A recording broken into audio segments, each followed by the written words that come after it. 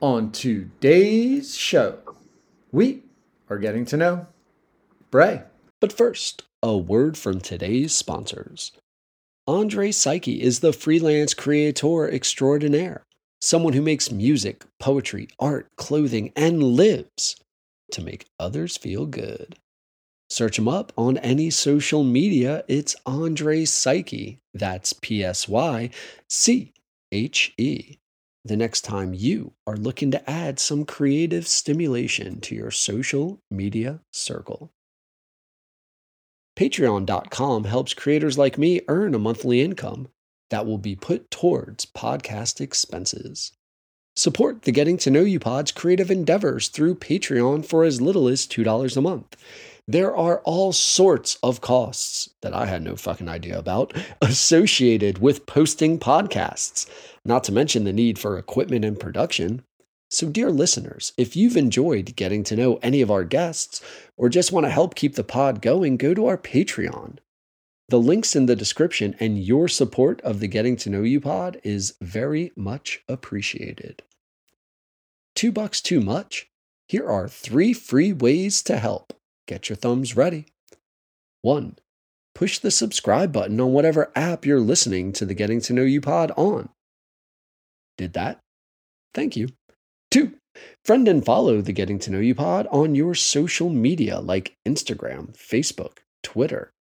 Go ahead, open those apps, click away if you haven't already. Thanks again. 3. Go to Apple, write a review. The internet tells me this might be the most important and impactful. So thank you. Your support, dear listener, whether it's with your thumbs through our Patreon or ideally both, is greatly appreciated. And now, getting to know you. Hello. Getting to know you. Getting to know all about you. I'm going to do a terrific show today. Getting to like you. Getting to hope you like me. Because I'm good enough. Getting to know you. Putting it my way, but nicely. I'm smart enough. You are precisely. And doggone it. My cup of tea. And Bray's, I don't know if I want to introduce you as the person whose name is phonetically easy to say or is doing what all cool people do on a Saturday night, which is hop on a podcast with a stranger. Correct. But both correct. Thank you so much for coming on, Bray, and working with my terrible time telling and letting people get to know you. I appreciate it. Of course. Thank you for having me. I don't remember the reel that caught, like, how you came up, because I wasn't following you, but you like had whatever, some shit trending, and like you're kind of fucking, like, not kind of, you're hilarious, man. Oh, thank you. Like, I mean, I think I'm funny, but everybody thinks they're funny, so I'll read into it. I look forward to you popping up in my IG to be like, what's she gonna get into today? Like, what's she gonna kind of like mock, but like be a really strong. You sound like my parents my whole life. Like, oh shit, what's she gonna do today? But I guess I don't have to deal with the repercussions, so I'm more excited to see what happens. Like, you stirring shit up. But you're like a really cool truth teller. And then I'm like, whatever, I start following you for however long. And I'm like, she's like fucking legit. Like, maybe people should listen to her because she seems very competent and hardworking and like knowledgeable. And I was pretty geeked to talk to you because I know nothing about gymnastics. I live in the northern part of the country. Apparently you live in the southern part of the country. And I'm like, I love that shit. I love when I just meet people from different cultures. Yeah, well, I appreciate all that. That's really nice. And I try to be as genuine as possible. I pride myself on being very genuine. So I'm glad that it's portrayed in my social media. I'm very cognizant of that. I know people might portray social media as it's acting or that's not how she really is, but that it really just is how I am. I'm a smart ass. I am quick-witted. I'm very proud and I stand strong when I believe in something, but I'm not against being told that I'm wrong and I need to move over a little bit because I just always want to be the best that I can be. So I really appreciate that. I really want to know the first time you actually acknowledged that you were wrong about something. But before that, that you just reminded me. It was the whole 5'9" can't be a gymnast thing. You did some sort of reel about like how tall people can't be gymnasts or something, and it was basically like a "fuck you, but I'm awesome" kind of reel. Yes. I think Yeah. that was it, dude. That's how I came across you. Okay. Yeah, I make a bunch of those because there's always a bunch of ways I can twist that narrative of me being tall into something that's going to like get a lot of views. It tends to get a lot of views. I think that's my most viewed on Facebook Reels is the one with the Peaky Blinders 3-2-1 bang sound, which is one of my favorite shows as well. So that one was just like a big yes for me when I heard the sound trending on TikTok. And I share all my TikToks to Instagram and Facebook just for marketing purposes for myself. And that video alone, I think, got almost 7 million views on Facebook. So people were interested in it. And it seems to always be one that's popular. I've made a few about being tall and they always get 100,000 or more views. So yeah, being tall, I didn't really get tall for a gymnast until about my junior year of high school when I was only 5'6". And then little did I know I was going to grow an extra 3 inches, especially throughout college after getting injured. So it was just always the biggest thing people would say when they found out I was a gymnast. And they'd be like, "Oh, aren't you too tall to be a gymnast?" I'm like, "Evidently fucking not, Frank, because I'm standing right here in the leotard. So no, I'm not, but thank you for questioning it anyway." But it's always basketball or volleyball, but the biggest compliment is always track, especially when I was at Arkansas because they're our best athletes on campus. I'm like, "Yes, I am on the track team. Thank you." You were on track too with Arkansas? No, I'm you just took it. They thought I was on track. And so I'm like, yes, no, I'm a gymnast. But like, it was the biggest compliment to be asked if I was on the track team at Arkansas because national champions, Triple Crown winner, the best on campus. So I was like, thanks. So as just a real stupid side note for me, my daughter, 7th grader, I was at a cross country meet that was 2.5 hours away today because in Southern Delaware, we don't have like hills. And she had to go like run like straight up a fucking mountain basically today for her cross country meet. And I appreciate runners, especially with sprinters and distance, when it just comes down to will. 100%. But that's what fucked up my time today. And I was asking you to be so late because I wasn't sure after like 6 hours in a car, like, was she going to want some Dunkin' Donuts on the halfway coming back trip? So that's why I was like, "Oh, cool, I'm here a half hour early." And you were like, "You're going to be 15 minutes late." I was like, fuck. Dude, help me understand the tall gymnast thing because I feel, without knowing anything, I feel like the fact that you're longer would make it look more beautiful because it would add to the difficulty and it would just give you more to view versus it being so quick and compact. It would be like a tall ice skater where you actually have time enough to appreciate the intricacies because I feel like length helps you to notice details. Yeah, I mean, well, and that's not necessarily true as a judge because I'm also a judge. Their body, the height of our bodies, doesn't really determine anything as a judge, but being tall, if that was the case where being tall helps judges be able to see the details better, that would actually be more harmful to me because that means they would be able to find more deductions than the shorter ones. But that's not really like a thing. We as judges, we know what we're looking for. So it doesn't matter if you're short or tall. We know what we're looking for and we're going to see it if you give it to us. So that's not necessarily true, but the lines part of it just looking really pretty and very long, that is true within like bars or beam or the dance on floor. Being tall and short has its pros and cons for both. And that's what I try to explain to people because the short gymnast might be, they might luck out with having a little bit more length in the floor. They can take more steps into their run because they're this big and I'm this big, so I have to take less steps. So usually the taller gymnasts weren't as powerful. Same thing on vault, not as powerful. And then with the shorter gymnasts, though, they lose that opportunity of the judges being like, "Oh my God, she's like in the rafters when she does, a skill because she's so long." And so it's really, there's a pros and cons to both. And that was just the thing with being a tall gymnast is usually gymnasts are pretty short because it stunts your growth. We're always on impact. We're probably usually starving half the time, so our bodies can't grow. So there's, numerous reasons why gymnasts are typically short. So that's why I always bring up like the tall thing, and people don't always assume I'm a gymnast, because I am very tall for a gymnast, but I'm not too tall to be a gymnast. Those are different. So that's kind of the whole deal with judging and being a gymnast, is everything's going to have pros and cons.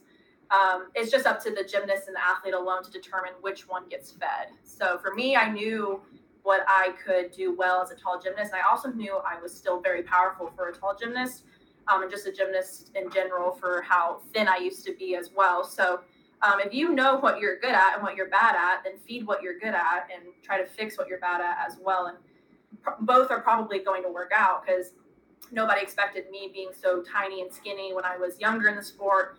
And then even as I grew to be as powerful as I was, but that's just because I worked it. I weight trained. I, did what I could. And then I just let my God-given lines do the rest on the other events. So that's kind of the whole thing with being a tall gymnast. My God-given lines. That's an awesome line. I mean, it's true. Yeah. I come from a great grandpa who's 6'4", something crazy. Okay.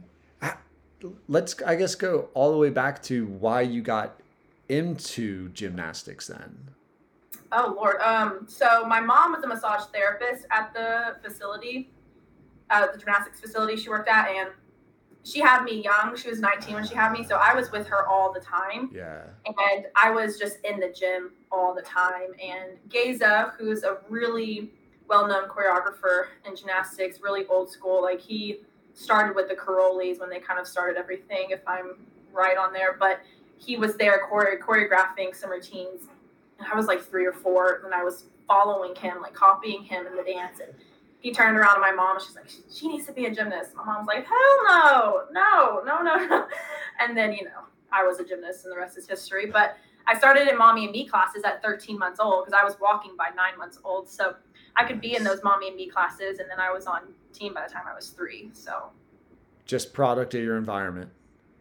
Product of your environment. I just loved gymnastics.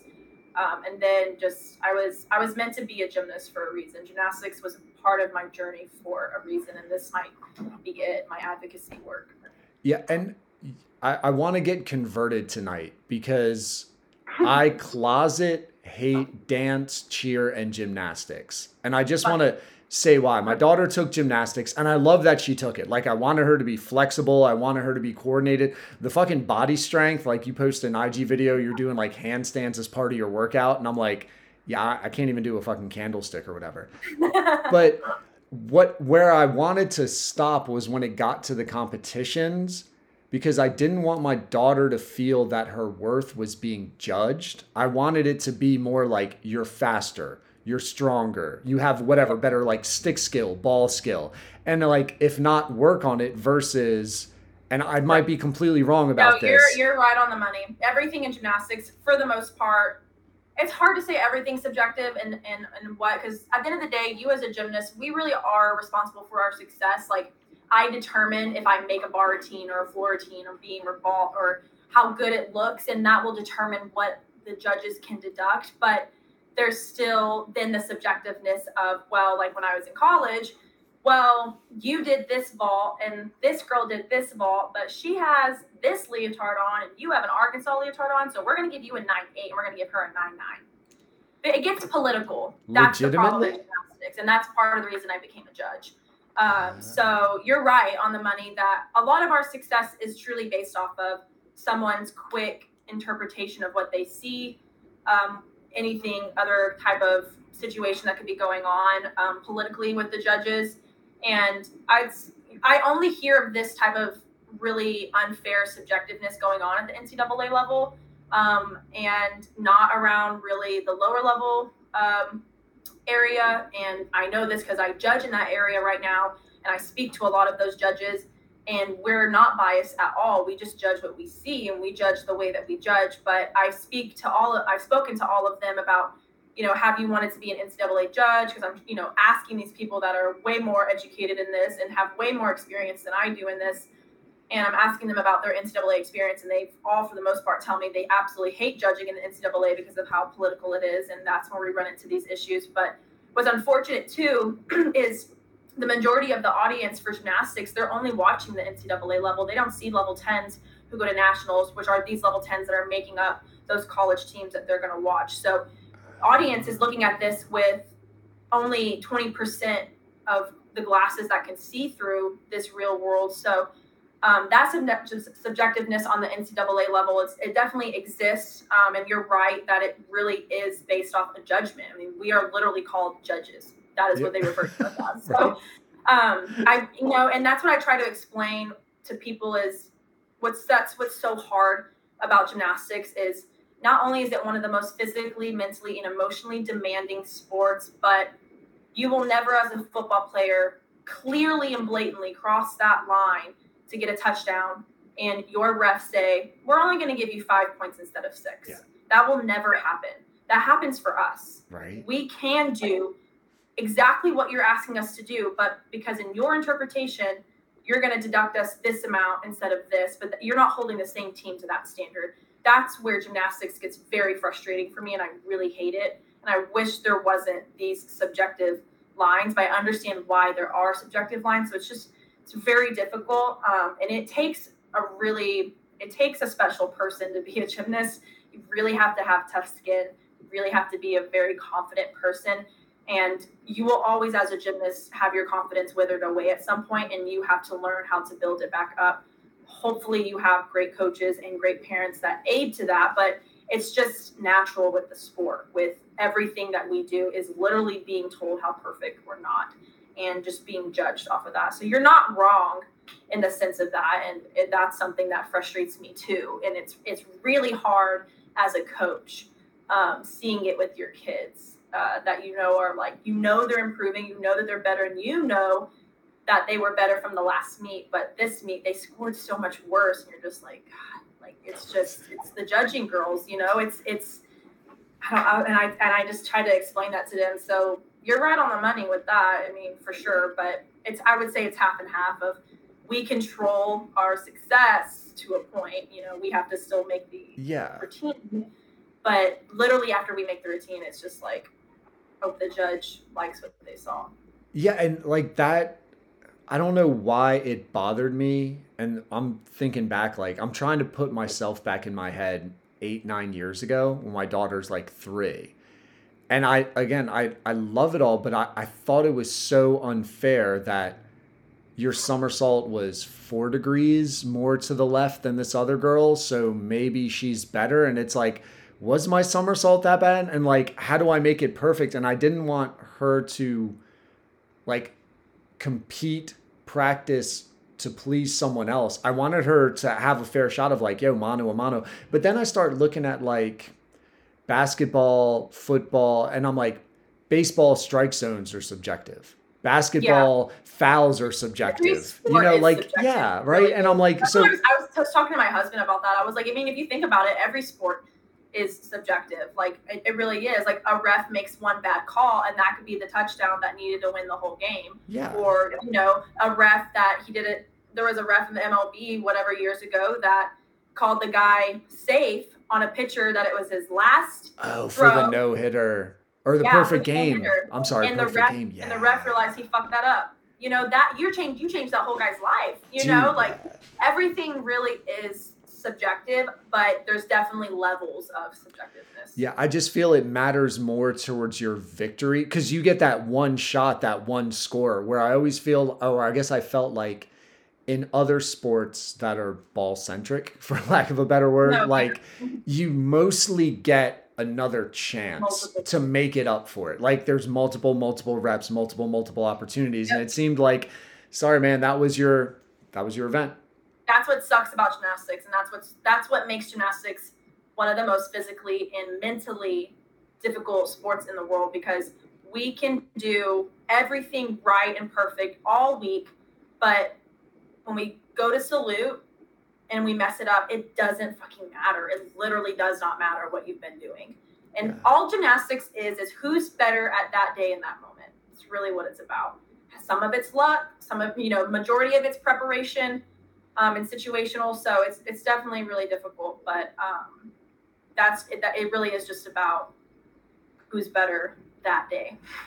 So what made you stick with it? So, and I don't know, I'm sure at some point we can like get into your resume because I know nothing about gymnastics, but I'm just like, I'm pretty sure you won a bunch of shit in college with Arkansas. And I'm just like, the fact that you're at Arkansas means you're really good and like you're legit, right? But like, what made you stick with it to get to that point? Because I can't imagine the hours of work that went into It getting wasn't even there.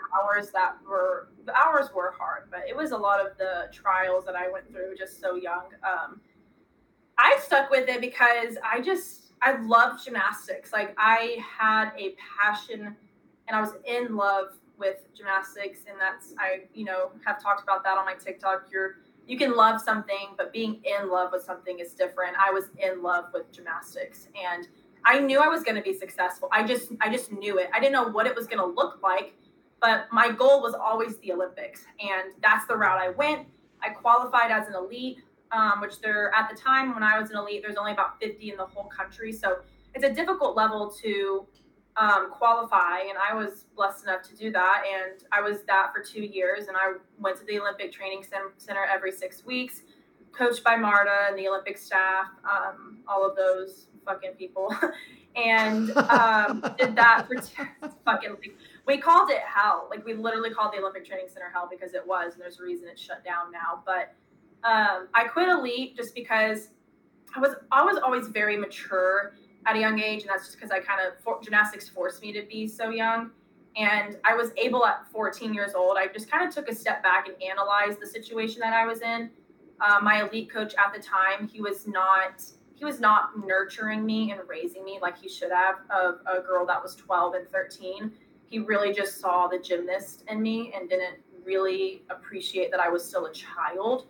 So that blurred some lines, and him thinking that this was a job for me. And I was like, no, motherfucker, this is not my job. This is something that I love to do, and you're making me hate it. And he wasn't the only one. It was multiple of the other female coaches that were there. And of course, the elite world is fucking difficult. So I was like, if this is the road I have to take to become an Olympian, this ain't fucking worth it for me, because what's after the Olympics for me? I'm going to college. Like, I know I'm going to get a full ride somewhere, and that's what I want to do. And I was like, okay, let's say I make the Olympic team. Then what? I'm not going pro. I'm not going to make any money. And then I'm going to go to college. Okay, I'm probably not even going to make it through all my years of college because I'm going to be so broken. So at 14, I was like, fuck this. And I stepped back from elite and went straight into level 10 to just focus on getting a college scholarship. And that's what I ended up doing. I committed to Arkansas my sophomore year of high school on a full ride.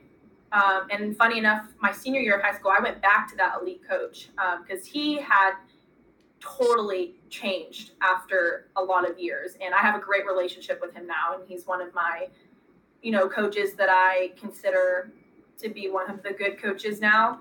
But me and him butted heads a lot, and he's a lot of the reason I kind of started to figure out how to, stand up for myself and have a voice and explain what I was feeling and going through, even if, he didn't understand or listen half the time. But that was my journey with elite. But I went back to him my senior year and had a great senior year with him and really rekindled our relationship.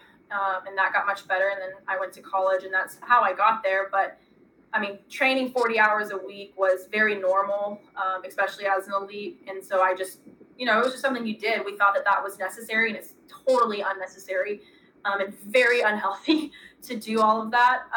And so, that was just very normal. The hours weren't even really what was hard. What was hard was transferring from the coach that I had when I was 7, 8, 9, 10, moving on to different coaches, because that coach that I had when I was 7, 8, 9, 10 ended up getting arrested on 26 counts, and I had to testify against him.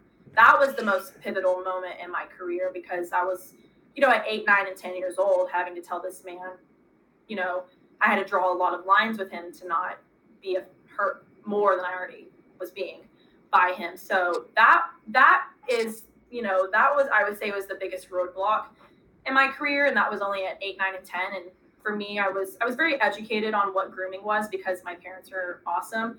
And so I knew what it was when I saw it. And so I was able to be, I was able to get out of a lot of situations that he put us in. And so I just kind of fought through that and just kind of took it for what it was, especially because I was so young and not, wasn't necessarily naive. I just was definitely naive at how bad the situation was and how it was going to affect me for the rest of my life, especially becoming a mother. So I just took it because I just thought it was, it is what it is. By this time, this was my second coach that got arrested. So I just thought it was normal. And can I pause you? Because, man, it's my ignorance. I should have like gone on Wikipedia or something. Aside from elite versus level 10, I think you said grooming, and you were made aware of grooming. Yeah. Can you help me understand that? Yeah, so grooming is the term that's used when sexual predators will normally try to basically warm up their victims. So you can find buttloads of lists of what grooming is. Usually the biggest forms of grooming are, they'll buy presents for the kid, or they try to get that kid to trust them. And they'll try to turn the kids on each other, and they'll try to turn the kids on their parents. And they try to win over the trust of the whole family. But specifically their target. There's a lot of grooming tactics. Like a big thing that he always did with us, he was just really verbally inappropriate with us because he was trying to get us comfortable with sexual things. And he would always talk about marrying me and how one day my dad's going to kill him because he's going to ask to marry me. He would say things like, I'm going to have a special place in hell with him. Like all of these things. So he did numerous grooming tactics. Special place in hell, and you're like 8, 9, 10? I was like 9. Yeah, I was like 9 when he said that. I remember exactly where I was too. I remember that whole situation. So it's funny how it sticks with you. But yeah, he would do a lot of like those type of grooming tactics. And another big one where he would do is he would massage the girls a lot. And that's like a big for especially with like my kids. Like I'm a woman, so the girls are not uncomfortable with me much at all, but I purposely not really want to make them uncomfortable, but I want them to understand that this is your no square, nobody touches you there, that whole thing. Right. And that was where he tried to see how far he could get. The first time with me was he was spotting me and he like grabbed my butt. And I smacked the shit out of him. I was like, do not grab my butt. He's like, well, I have to spot you. And he went and like tattletailed on me to my mom. He's like, she hit me. My mom goes, well, what'd you do to make her hit you? I was like, well, I accidentally grabbed her butt. She said, then don't grab her butt. Find a different way to spot her. Her butt's the only part on her whole body you have to spot. And so now that I'm being a coach, there's times I'm spotting my girls and I will grab them in places to save their life. And it is full on grabbing something down there. And after I'm done, I'm like, hey, I'm sorry. I did not mean to touch you there. I just want to let you know. It's just as uncomfortable for me as it is you. And they'll laugh it off. They're like, yeah, we know, Bray. I'm like, I'm just letting you know that it's not normal. It's not okay if anybody just tries to flippantly be like, whatever, I touched your crotch. It's not that big of a deal. No, it is a big deal because that's a very sensitive area for anybody. So those were things that he would do. Is he would see how far he could get, and a lot of the ways he would do that is massaging and yeah. Like the massages were like you being like, hey, my hamstring's tight, and he's like, oh, let me help you, or is he massaged me. So I don't want to speak much of what he would do with the other girls because that's just not my place, especially legally. But he would, if something was sore on them, he would try to handle it. Gotcha. I never.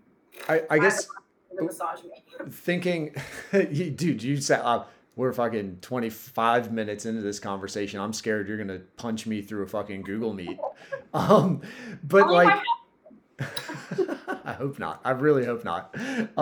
But I guess with the grooming that's new to me, I was trying to think of like would there be a common transitional as in like, oh, as you're running, this would be the sicko saying some shit like this, like, hey, it looks like your hamstring's a little tight. Maybe after practice, I should massage you. Or are they like listening for girls to be conversating with each other about like my hamstrings tight? Anyway, a predator's gonna find.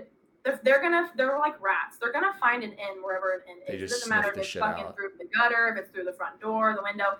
They're gonna find an in. So I think for us, we always talked about just how sore we were, or I really don't even know how he would even be able to Like do the it. transition is weird to me, right? And again, It is, and that's what's scary about predators and groomings. They're usually very intelligent, and they know how to do this in a way that you're like, oh yeah, it's no big deal. And then you fucking realize you're in the lion's den. You're like, hold the fuck up. How did we get here? And part of why I bring it up, we had a doctor here in our town, and it's a small beach town, Southern Delaware, Earl Bradley, and he was almost my daughter's pediatrician when she was born. He happened to, I think my kid was scheduled to go with him. The labor happened late at night, and we got the on-call doctor, and we just fell in love with her. But all that to get to the point, I think he got convicted of like assaulting 80 kids.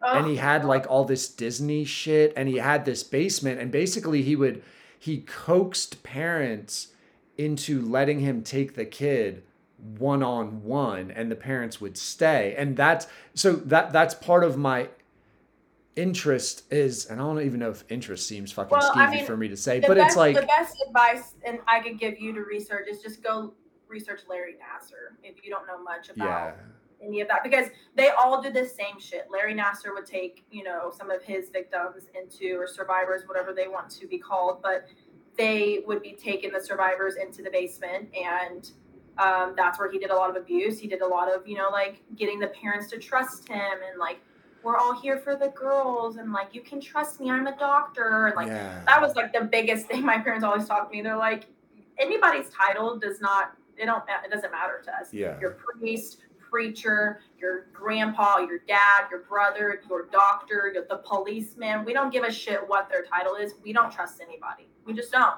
Because it's better safe than sorry, especially with children, because that will never be able to be taken away. And it really will affect them for the rest of their life. It's amazing that it from an outsider's point of view, and fuck man, it almost seems insensitive, but it's like, that's like, it's almost expected. It seems like it's expected if you're a gymnast to have some sort of sexual assault from someone who's kind of trusted to happen at some point in your life. It really was it's normalized, right? And like, I'm like, how the fuck does that happen? And my whole like hypothesis with it happening in gymnastics so much is because the sport is very vulnerable, where little kids, and little kids are stupid, like we are, they're just dumb. And they're trusting, they're naive. They're very ignorant. You're working with kids in a sport where a lot of hours is required in the gym, and they're leotards. They're half naked half the time. And you have to spot them. Even in Safe Sport, which is the whole organization we have that helps us, with all of these, abuse cases and gives us the rules and whatnot. Even in Safe Sport, it says if an inappropriate touch was happening during a spotting, that is dismissive. Like, we let that one go because, like me, plenty of the girls could say that I touched them inappropriately, and they're right. I did, and I would blatantly be like, I did touch them inappropriately, but it was not on purpose. And I made a point after it happened to be like, hey, I'm sorry, that was not on purpose. Just letting you know, and don't let anybody touch you there. So I understand why that rule exists, especially in gymnastics, but that exact reason is why this sport has been able to breed so many predators, because they can get away with it. Like, oh, I was just trying to spot you. Okay, that's fine one time, motherfucker, but if you do it again, now I know it's going to be on purpose, and we're going to have a different conversation. So that whole ordeal, I mean, that's the thing with the Safe Sport or whatever, but that's, I think, why so many predators exist in this sport. Is it really is easy to get away with it. Larry got away with it for 20 years. Is it part, and I feel like as a white male, I don't even get to like associate with the term as gatekeeper, but I've spoken to a bunch of people, and it's one of those things where I wonder in gymnastics, if so many parents are so worried about opportunity that these fucking creeps become gatekeepers and almost like con men, and convince people that like their power is. There are definitely coaches that will use the Olympics as a key to the lock. Yeah. And I fault parents, but I don't. You only know what you know. Yeah. And there's just so many parents that just don't even realize how evil the world is. And they don't know what grooming is. They don't know what a predator situation looks like. So I don't believe that any of these parents put their kids in these situations knowing what was happening. No, definitely not. We're going to go to the Olympics. And I definitely don't think, in terms of just sexual abuse, I don't think the coaches use that with the parents. I think the coaches use that with the girls for sure. Yeah. Like, hey, if you tell your mom, she's not going to let you come back to the gym, and like, things like that. Like that would happen. And that's the separation thing that you were talking about, the divide of now we're establishing a relationship and keeping trust.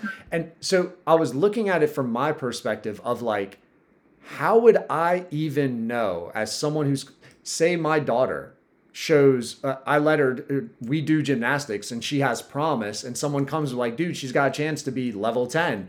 And I'm like, what the fuck's level 10? And I'm trying to Google real quick. And I'm like, is that worth whatever amount of money and whatever amount of time? And now I have no idea how to even be critical of somebody touching or spotting my daughter, and how often and how frequent, like I'm not part of that world. And I guess that's what I'm trying to come at, is like, but I want my daughter to be successful. Oh my God, she's talented. Please help her to be successful. Oh, you're the one who knows the way. And like, it seems like they would have such an upper hand on people who are ignorant to the sport and haven't gone through it. And I guess that's like the vulnerability where I'm like, that is so fucked up that you take advantage of that. Yeah, no, I mean, but that can be anywhere. People are going to be evil if they're evil. It doesn't matter if it's sport, if it's a fucking business, like it's whatever. But no, that definitely exists, that the predators could see that as an opportunity to get away with it, or to tangle in that vulnerability. But with parents, it's that's why it's so important to have a good coach. Like, really, it's having a good coach. It's not just about they can teach your kid the technique. Like, you need a coach that is understanding from the parent side, is understanding from the kid's side, is understanding from the coach's side, and just anything in life is just earned, and trust is very earned. And that's what's really hard about being a parent, because I'm a parent, and I know one day my kid's going to be in a sport, and I'm going to have to let my emotions be, and know what I know, and know that there's a possibility that something could go really wrong. But all I can control is, number one, addressing that quickly with my child's coach and just saying, hey, I just want to let you know, I'm Bray. I raised my child this way. I'm just letting you know, I give him full permission. If you make him uncomfortable in any form of way, especially sexually, he has my permission to let you know, hey, this makes me uncomfortable. If you do not respect that in terms of sexuality, we're probably going to have a problem. But I understand that you as a coach are going to have to put him in uncomfortable situations, meaning he's probably going to cry when you condition him, and that's going to make him uncomfortable. He's probably going to have to be pushed as an athlete. That's going to make him uncomfortable. That's not the uncomfortability I have an issue with. If you make my child feel gross and icky in any type of way because sexual things start to happen, I'm going to step in, and I'm right out those fucking doors. So I know I'm going to have to swallow that eventually for my kid, because we cannot protect our kids from the world. We can just prepare them for the world, and that's all that I can do. So that's why it's so important that parents get to know your coaches, and coaches need to be very open with the parents. I mean, me and my parents are very close. We have a lot of communication. They know where I stand, especially in inappropriate stuff. Like, I am literally one of, if not the only coach I've ever seen at any meets that lets my kids wear shorts over their leotard. They just passed that rule that you can now wear shorts over your leotard, which is great for females for anatomical reasons, and especially great because we are in a high cut leotard, and some girls might just not be comfortable with that being so open. So they should be allowed to wear shorts. And then I let them do it. I'm like, girls, if you want to wear shorts, you may do that. It's non-deduction. I don't have a problem with it. It doesn't take away from your gymnastics.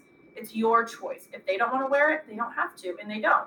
And then the ones that want to wear it do. But there are coaches that are like, no, you're not wearing shorts. I want it this way.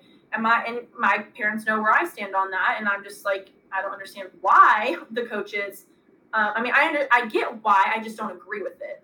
Yeah. And my parents, I believe I've earned their trust a lot, and that's why it's so important to have a good relationship with your child's coach, because you are not only trusting them to coach your kid and keep them safe physically, especially in the sport of gymnastics. But you really put coaches in a position where you're like, hey, I need you to help raise my child. They're going to be with you half the time, you know? So you really want to make sure that your coach is good. Yeah, aligns almost with your own parenting philosophy, or can add something. Can complement it. Yeah, because I'm a big disagreeer with that. And that's something that I've said to my parents a lot is you parent how you parent, I coach how I coach. And if you trust me, you will trust how I coach. But don't ever expect me to coach how you parent, or we're never going to get anywhere. Yeah. Because we have to complement each other. Like, you might not punish Sally Sue for cheating, but I will. So, yeah.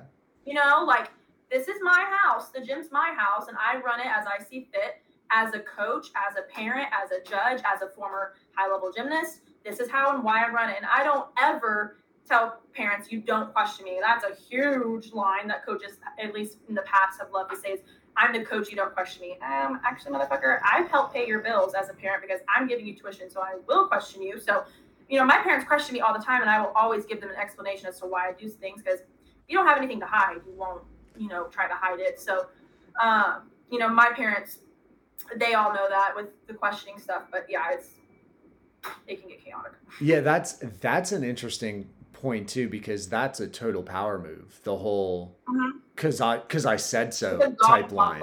Yeah, right. With coaches, I'm like, oh, I don't have time for this.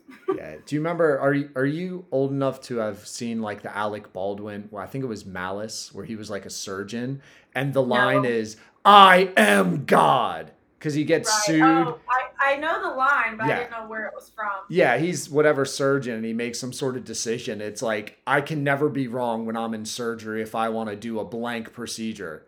And it's like Jack Nicholson on, A Few Good Men, and it's like one of those things where... One of my favorite movies. Okay, good for you. All right, so you do have some good taste. All right, cool. I'm glad the classics are staying. Dude, I can't believe you went through 2 experiences. I don't want to harp on like the super negative, but it's... No, that's I guess, what I built the platform on. It's the negative that nobody really wants to talk about. So. Yeah. So I can't believe you stuck with it, or even your family wanted to stick with it after 2 experiences. Like, I don't know if I would even allow my child. I think I'd be like, dude, I'm done fucking paying for it. Nope. Right.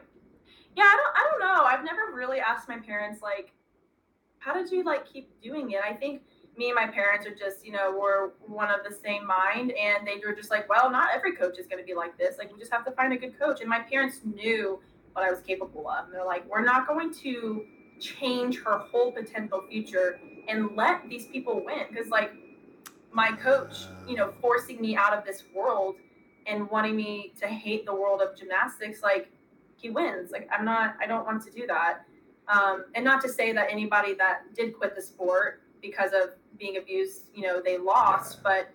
But when you let that part of you go because of someone else's terrible choices, deep down in you, you're like, damn, I wish I would have just maybe stuck it out. Or maybe I would have found a different outlet and a different coach or things like that. So I want to be sensitive when I say that. It's not that I don't think that they won. But for me and how I viewed it was personally, I will not let this man make me hate this sport. I love this sport, and it's not my fault that he is, a piece of shit. Like, that's not on me to handle. So I think that's just how me and my parents viewed it, and that's why we stuck with it. Are they from the Northeast? Because that seems like the total, like, fuck you mentality. Like, I'll do something. My parents are from Mesquite, Texas. Yeah, well, maybe which is like not a very good area. It's rough.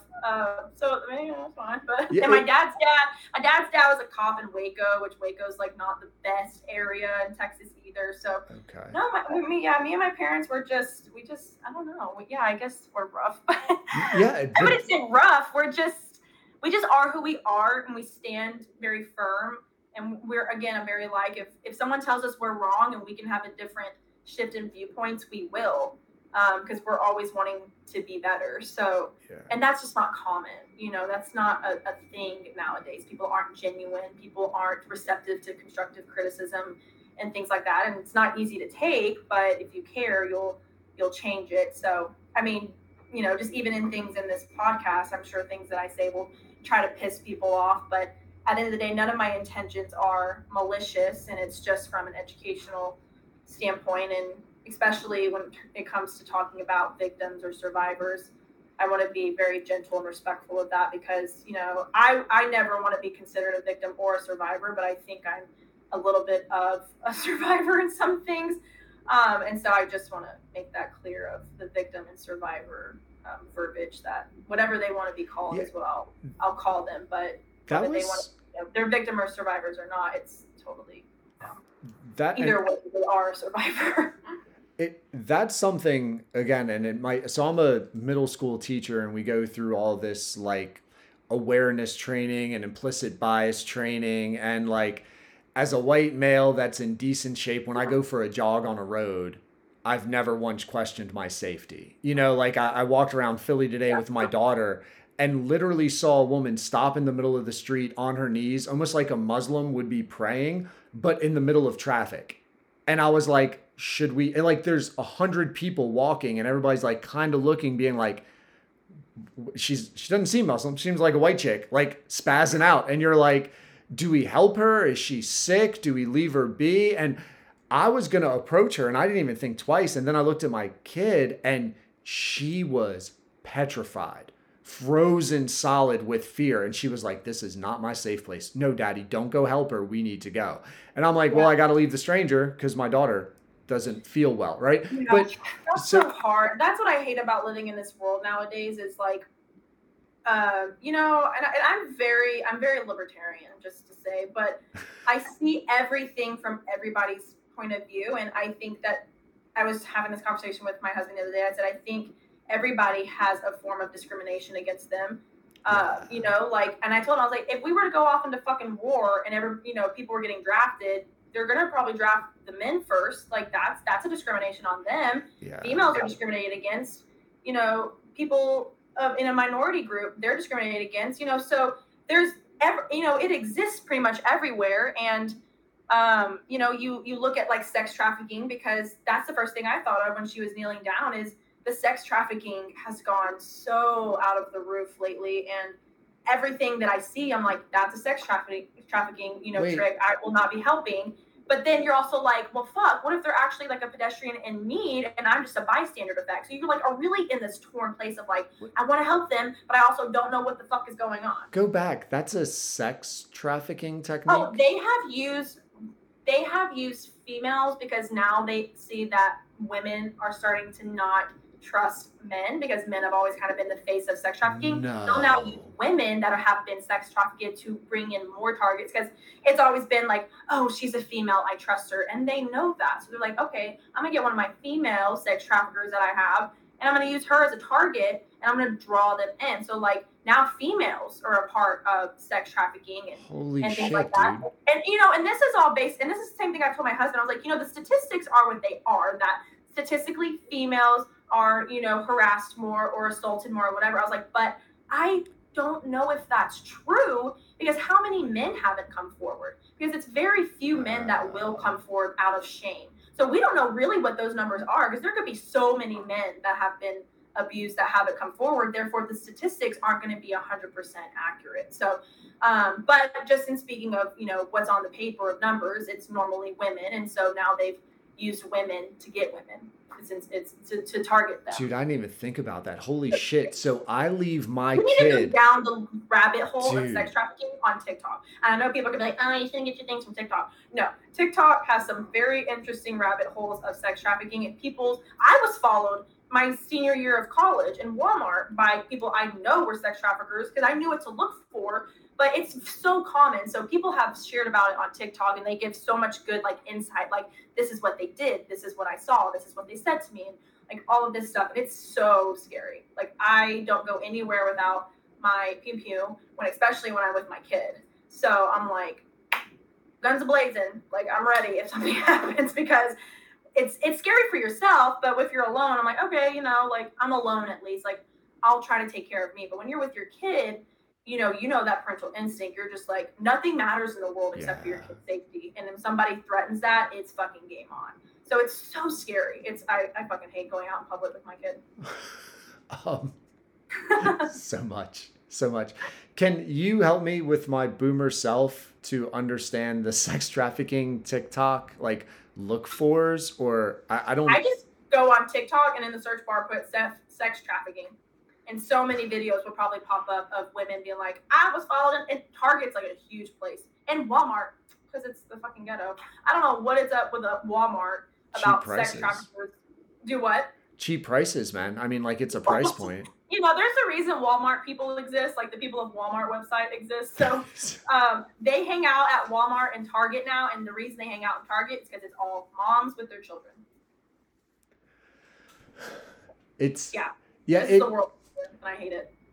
Yeah, there was a couple things, but I guess originally my thought was going to the victim survivors, and there was a movie on Netflix. She dated, maybe was married to Ashton Kutcher. What's her name? Is it new? Yeah, not Demi Moore, the younger Mila one. Kunis? Yes. So yeah, the luckiest girl alive. Luckiest girl alive. I was just watching that last night. Actually, I didn't finish it, but yeah. Dude, really, like I thought it was gonna be terrible. And then I got past the first 10 minutes. Not what I expected it to be. I was watching. I was like, oh. I'm all in. Dude, great movie. But there's a scene in there where she's going for a documentary, and I'd never heard the difference between victim survivor. And because I probably won't have to in my life, right? As again, white male. And yeah, you hope not. And hopefully for my child's sake. But that was the first time where the director was like, wait, what do you prefer, victim or survivor?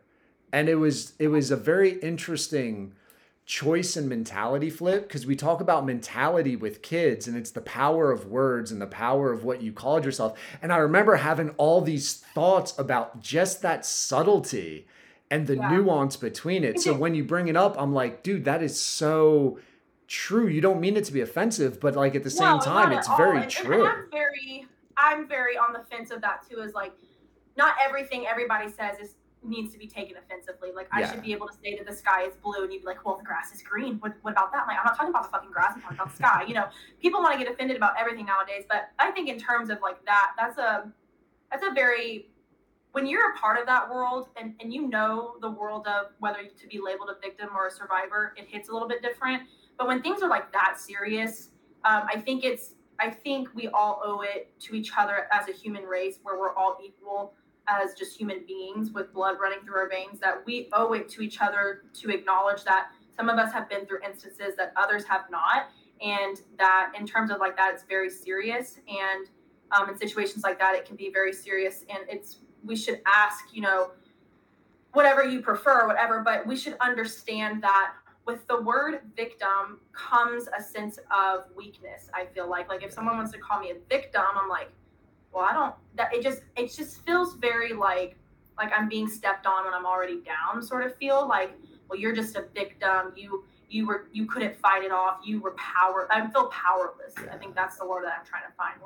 Because that was my biggest thing before the whole victim to survivor verbiage came out, was I said this a lot, especially when the trial of Larry Nassar was going on. And that's kind of actually when the survivor thing kind of picked off, because the Me Too movement had just started happening not long before Larry was being convicted. But I remember just even growing up, I was always like, I'm successful in spite of you. Like, I'm not successful because you beat me down so much. That's not why I'm successful. I'm successful in spite of that. I'm successful because I worked hard, because I wanted it, because I was willing to do things other kids were not willing to do. So when, then I hear survivor, it's like, that's what that means to me, is they were this in spite of you. Simone was who she was in spite of the fact that Larry was who he was and everything that she went through growing up. So I think that with Survivor, it really gives power back to the girls and boys that go through this. It's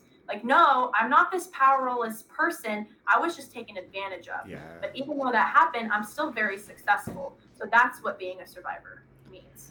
Yeah, and it's I always thought of victim not to diminish the power of Yeah, the I never person. thought No, no. diminishing as well until it was pointed out. I was like, that's a great point. Yeah, Like, but I looked at victim as like putting the onus on the Sure. fuckhead who went Yeah. at you, because criminals have victims, and it was like, you're a victim because that person was so fucking wrong. But I never thought about the label of victim, and it's really, I don't know why the movie made me think about it in that one little scene that much. But and then when you brought up in the conversation, I was like, holy shit, man, like this is like that's really something to be considerate about. Yeah, and that's what I was just searching for actually, is like really what the term victim comes from. I mean, the definition of it is a person harmed, injured, or killed as a result of a crime or accident. Yeah. And that's true. We are that. You know, people that go through that, they are that. But the problem with, you know, words matter to me. And the definition of victim is what it is. So we have to acknowledge that too. It doesn't mean I'm diminishing you, but words can also be used over time as socially degrading. Yeah. So it's like, well, you were just a victim. And there comes this little like nasty connotation with victim now, I feel like, especially in terms of sexual assault, where it's still, I think it's definitely getting better. But, you know, people that are like, I feel like people are almost embarrassed talking about being sexually assaulted because it's such a intrusive, and it's so, what's the word, intimate, that happening. And so it's embarrassing, you know. It's like when girls get their first period, like, this is so embarrassing. I'm like, honey, why? Like, this is so natural, like whatever, you know. It's just anything with our bodies, it's just embarrassing because it's very sensitive, or it's very intimate. And so I think that's where, when victim came into play, it just made us feel even more small, I guess. But it's very interesting how that word has gotten, you know, kind of skewed. And I don't disagree with it, but I don't agree with it as well, because I know, you know, I know what the definition of victim is, but I understand why people feel the way they feel towards it, because we as society have kind of formed it that way. Yeah, it really shifts even the like power spotlight, and it diminishes the criminal, and it takes the criminal's power away, and it completely shifts it to the person who gets through it and overcomes the assault. Yeah, because I don't know why. My brain works, I think, the way that a lot of society reads things is, whenever you hear the word victim, it's such a, like, if I'm reading an article, I want to know more about the victim sometimes than I do the perpetrator. And I'm like, that's not right. Like, I feel like, you know, it does put a target on the victim, in the sense of like, well, people want to know what about the victim more than they do the perpetrator. So it's definitely very interesting, and that's what just made me think of that. But and I wonder, you know, why that is. But it definitely shines that light on the victim more than it does the person that did the thing. So I don't know. It's very interesting. Yeah, I'm not like a word doctor in any way, but it is one of Either I'm those. from Arkansas, so. Speaking of stereotypes, yes, no kidding. Just for awkward transition's sake, since we were talking about time and coaching a while back, help me understand the elite versus level 10, because the hard coaching. This can get confusing. Yeah, and the hard coaching is something that's interesting. So I'm a middle school basketball coach, and I'm a middle school teacher, and it's that almost that same like defining age range of like 11 to 14, where it's like, if you're going to make it, man, those are pretty pivotal years. Like you might. Yeah, you're the same in gymnastics. That is the hardest age group to coach, in my opinion. Yeah, dude, because they're squirrely and they're nuts, and they're going through puberty. They're figuring out who they are, what they're passionate about. It is a train wreck. And then, yeah, you get 6 inches on you and you're like, you're completely uncoordinated. Or, oh my God, you have a mustache. You're completely the most dominant guy out here. And it's like, you just, whatever changes. But I'm curious about the choice to go from elite, because I guess if I'm thinking in my mind, the way you broke down the whole Olympics, do I go professional, and you like played the path out like 10 degrees. I'm like, is that normal? I don't think that's normal. I don't think that normally happens, to have something that's very special, but see how it's actually terrible down the way, and then backtrack, which would seem like maybe demotion's the wrong word, but going backwards. I felt that way, honestly. I was like, I feel like I'm being I'm degrading myself. Yes, that would have been a better word. Like, going from elite to level 10, but it was very normal. Elite's a very difficult level to not only achieve but obtain. But I'll just start from the beginning. So there's levels 1 through 10. They used to be called the Junior Olympic levels. All those levels 1 through 10, that was the Junior Olympic levels, which made no sense because none of those levels could go to the Olympics. So why is it called Junior Olympic? I don't know. Well, they changed that in the last 2 years. Now it's called developmental program. Makes totally more sense because these levels are the developmental levels. Everyone wants to try to get to level 10 at least. Level 10 is like the bare minimum of where you'll probably be recruited. So level 10, the majority of those girls, if they're level 10 their whole lives, they're probably just looking for a college scholarship. Because in order to go to the Olympics, so we have the NCAA, we have Olympics. Those are like the highest we can go as gymnasts. Level 10s only, most likely just trying to go to college. Some gymnasts will go from level 10 to elite. And you have elite, which is divided up into age groups. You have junior elite and senior elite, and that's just off age. Usually gymnasts will skip level 10 if they're going the elite route, which is what I did. Because in order to become an elite, you have to qualify as a pre-elite. And you have to be 11 to do that. Okay. So then when the time you're 12, I believe it's 11, maybe 10 to 11, and then 11 to 12, you can stay in those years. Once you turn 12, at least, and this was during my time, it could be different, but I think it's the same now. Once you turn 12, then you're allowed to be old enough to qualify as an elite.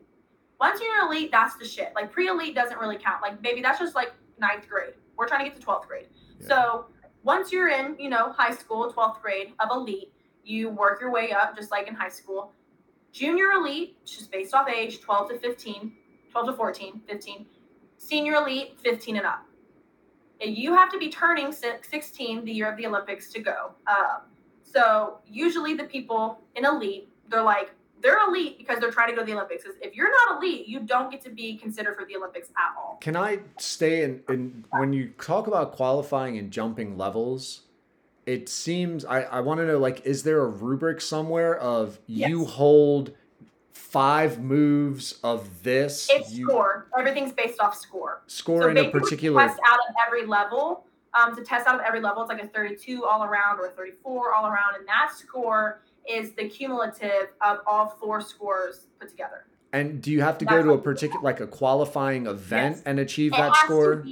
It has to be a USAG sanctioned meet. So okay. USAG has to know this is a real meet with real judges. Gotcha. And then it counts. So then it comes to the judges. The organization is certifying the judges and basically trusting them to give you the score. And it's honestly all based off an honor system as well. There is no check mark that we have to send into USAG that says this girl got a 32 in this level. It's an honor system, truly. Wow. So yeah, which I find very interesting. So it's based off a score, and that's how you can move up every level. And it's the same thing with pre-elite. You have certain skills and a certain routine that you have to do, and then you have to get that score to become pre-elite. Gotcha. Once you're pre-elite, that's when you start going through the elite stuff, and it's the same thing. It's specific routines or whatever, and then they add that up with your, and it really is confusing.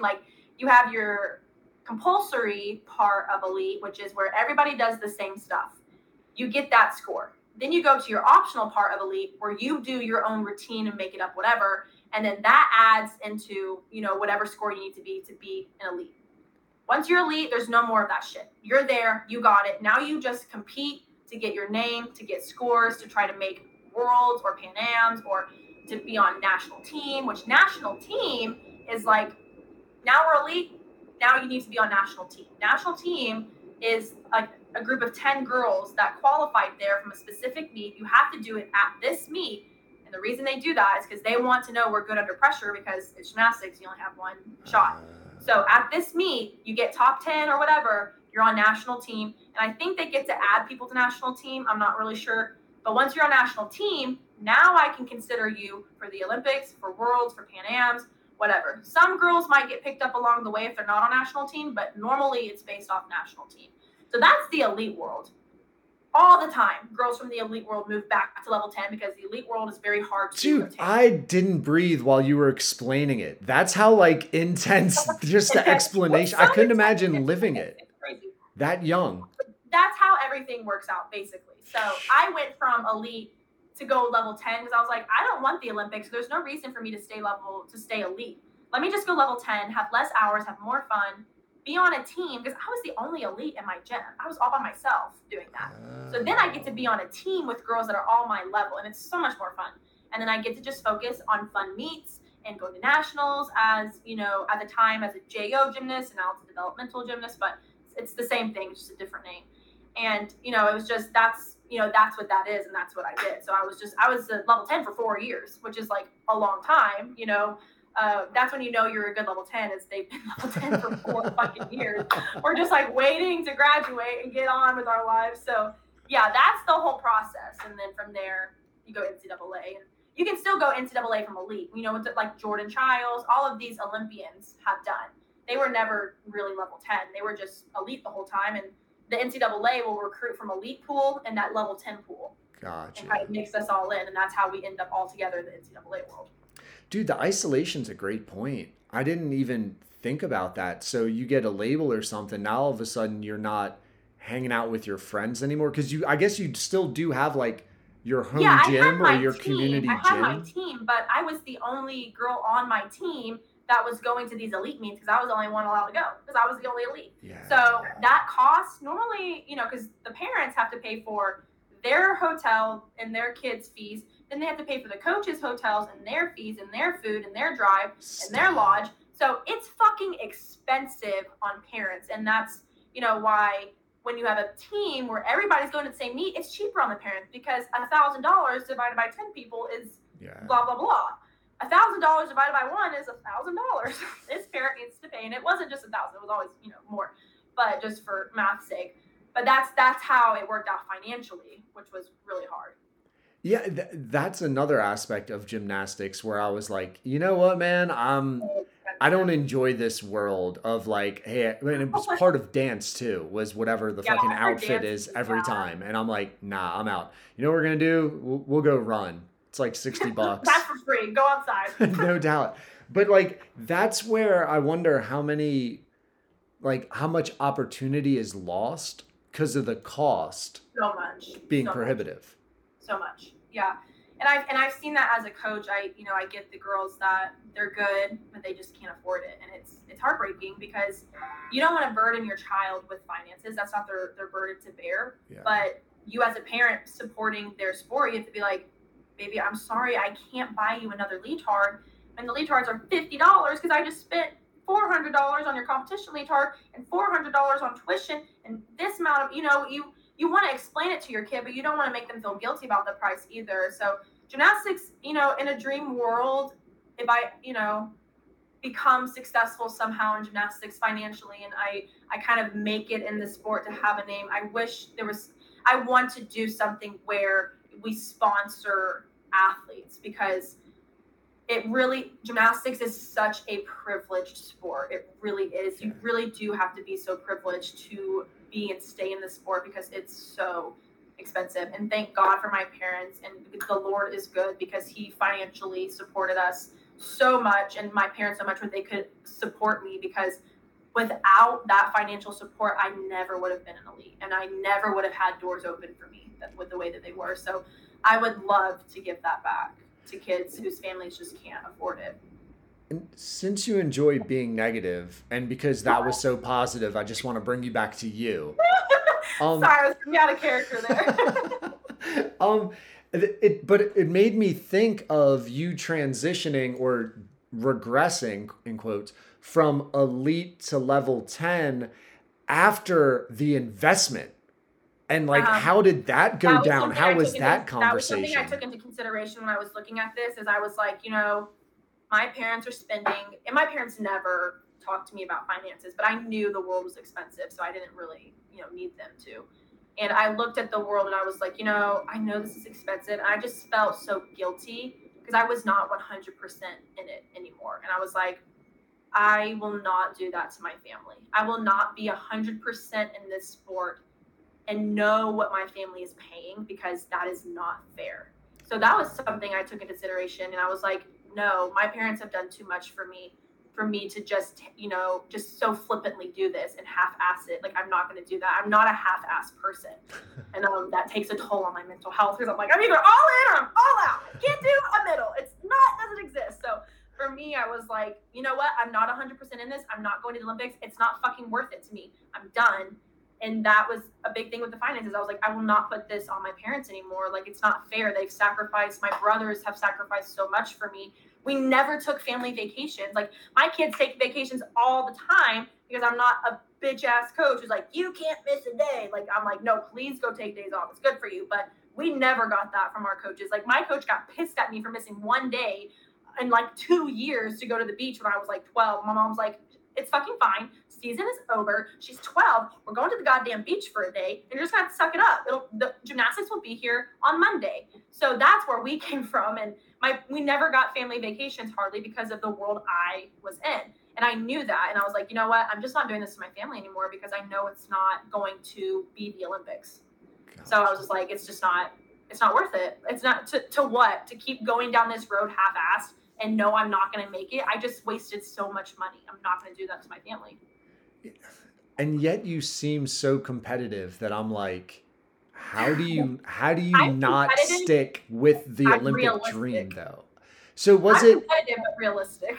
So was it a skill thing that you? So and let me, I guess, put some context in it. Like, I was talking to guys, and I've gotten to the point now where, like, I've known people who get like drafted at different levels of Major League Baseball, and they become very aware of like, dude, I just couldn't figure out a real curveball. Like, I got to the plate, and no matter how much I studied it, could not get a curveball. And they're like, my skill set, I now realize that I could not have. And I'm hearing your competitiveness, and I'm like, it has to be so hard to give up the Olympic thing because you're the fuck you girl. Love that. No, that is something that I will say that has always really hurt me and always has bothered me and will probably always bother me, and was why I coach the way I coach. Because I was like, I think I could have gone really far. And I know people say that, and I hate saying that because they're like, I could have been in Major League Baseball. And that's not what I'm trying to do. Like, I know who I am, and I know what I'm capable of. I don't think I would have made the Olympic team, but I think I would have gotten really fucking far if I had a different coach. Yeah. And it wasn't physical with me. I was and I hate talking about myself, but I really was one of those gymnasts. I could learn almost any skill. There were a few skills I couldn't ever figure out. Like, I could never do like a tug full, but I didn't need to do a tug full on beam because I could do something else that was the same value. But I could, like, 99% of the time, I could learn any skill. I learned skills quick. It was not a physical thing. I was not being nurtured enough mentally and emotionally to be successful in this sport.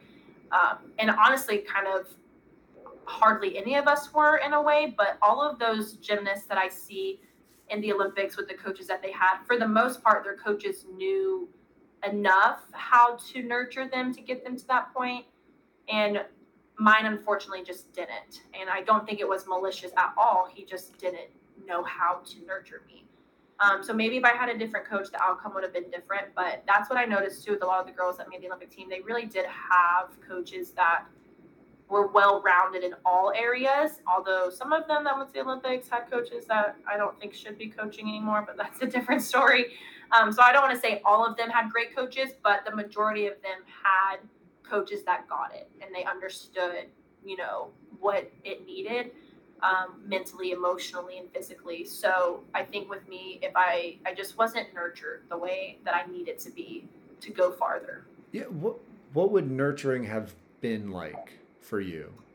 I think at that age, it would have been nice for my coach just to see me and to notice that I was so burnt out. And I was so tired. I was so over it. I recognize that with my athletes because I care, and not that I think he didn't care, but I just don't think that just wasn't on his radar, and so he didn't look for it.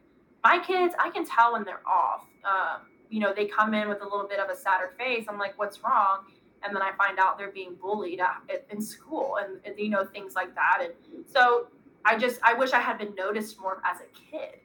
and that the kids deal with shit too. And I would have been like, you know, you're a really hard fucking coach. Like, not in like, you make me do hard assignments. Like, you belittle me. You tell me I'm lazy. I'm not fucking lazy. If I was lazy, I wouldn't be here. I might be acting lazy. Those are different. I'm acting lazy, but I'm not lazy. Like, it got personal, and it's little chisels that, you know, degrade and pull you down. And when I was at the bottom of it, I was like, this is not being noticed at all. So I think for me, I just wanted to be seen and understood more from my coach. And I wanted him to, because I knew even at 12 or 13, I was like, I think it's okay if I have a day off. You know, I think it's okay if I have a bad day. I like, the world's still spinning. Like, I really think it's okay. And that was like, no, gymnastics is life. Gymnastics is everything. You're a gymnast. I'm like, and that was something my parents made very clear with every coach. So like, she's not a gymnast. She's Bray. She's my daughter. She's a sister. She does gymnastics. Those are different. Stop putting her identity in this sport, because that creates its all new issues, you know? So that's what I personally needed. And that is one of the most difficult things about being a coach is if you want to be a good coach and you really want to help your athletes, you have to coach the individual first. You hold all of them to the same standard, yes, but you cannot coach me the same way you coach that girl, because you can yell at that girl and she'll get her shit done. You yell at me, I'm going to shut down. That's when it comes learning how to coach the individual and knowing what works for them. And that was just not a thing when I was that age. Yeah, dude, the whole consider individuality is so anti-team, right? It's anti-standard. Yeah, and maybe that's why they do it, because it's anti-team. I mean, I think that was it. But now you have all these studies and you have all these personality tests and you have all this psychology, sociology, and you're like, you know, it does kind of make sense that people respond differently to the same like prompt. As much as they tried to, we were not robots. Yeah, like, exactly. Human beings. But I feel like that was the mentality and just like the standard of my way, highway. Like that's the saying. Like, who really still goes with my way, highway anymore? Like, nobody. Very lonely people. Hitchhikers. Very lonely people. The hitchhikers doing this, hoping someone still picks them up. I'm like, sex trafficking! It's a trap! Don't pick them up. It's a trap! Floor it! That was the thing too, right? Like the whole car broken down baby on the roof. Yeah, like that was the thing a couple years ago. Yeah, that's been a little bit, yeah. God, dude, you're opening my eyes to things. I'm really trying to look back now to be like, was that woman somehow setting people up, man? Because it was. You never know. Like, I hope she wasn't, and I hope she's okay. But it sucks that you just can't do it. I feel like sometimes I can't be a good person. No, dude, it was amazing to see literally 150 people and people in cars. So she's in a turn lane and people are taking lefts at lights and intersections in Philadelphia, and it's fucking crowded. And you see BMWs like swerving and honking at a woman that's in the prone position rocking in like a crosswalk. And you're like, nobody fucking stopped. And at the same time, I was like, nobody felt bad about stopping, because they're like, yo, this is the city and you just don't fucking do that. That's what being educated and just not being ignorant kind of helps come into play. Because for me, I would have analyzed that situation and be like, if she was like needing help, she would probably be screaming for help. Or she wouldn't just be rocking in a fetal position. Like, she'd be like on the floor if she was like, you know, having a heart attack or a stroke or a seizure. Like, exactly. You would analyze that. And if she's being chased, she'd probably be like, fucking help. Like, she'd probably do that. Like, her sitting there rocking in the fetal position, I'd be like, that bitch is on drugs for sure. You know, like, and that seems pretty likely in Philadelphia, you know what I'm saying? Yeah. Like, so she was spiked up on something. So I would have just been like, I would have just called the cops, honestly. Just been like, 911, there's somebody rocking in the fetal position. You can handle it. That's where my tax dollars go. So go do your walk. Make sure your body camera's on. Yeah, please. Don't turn that shit off.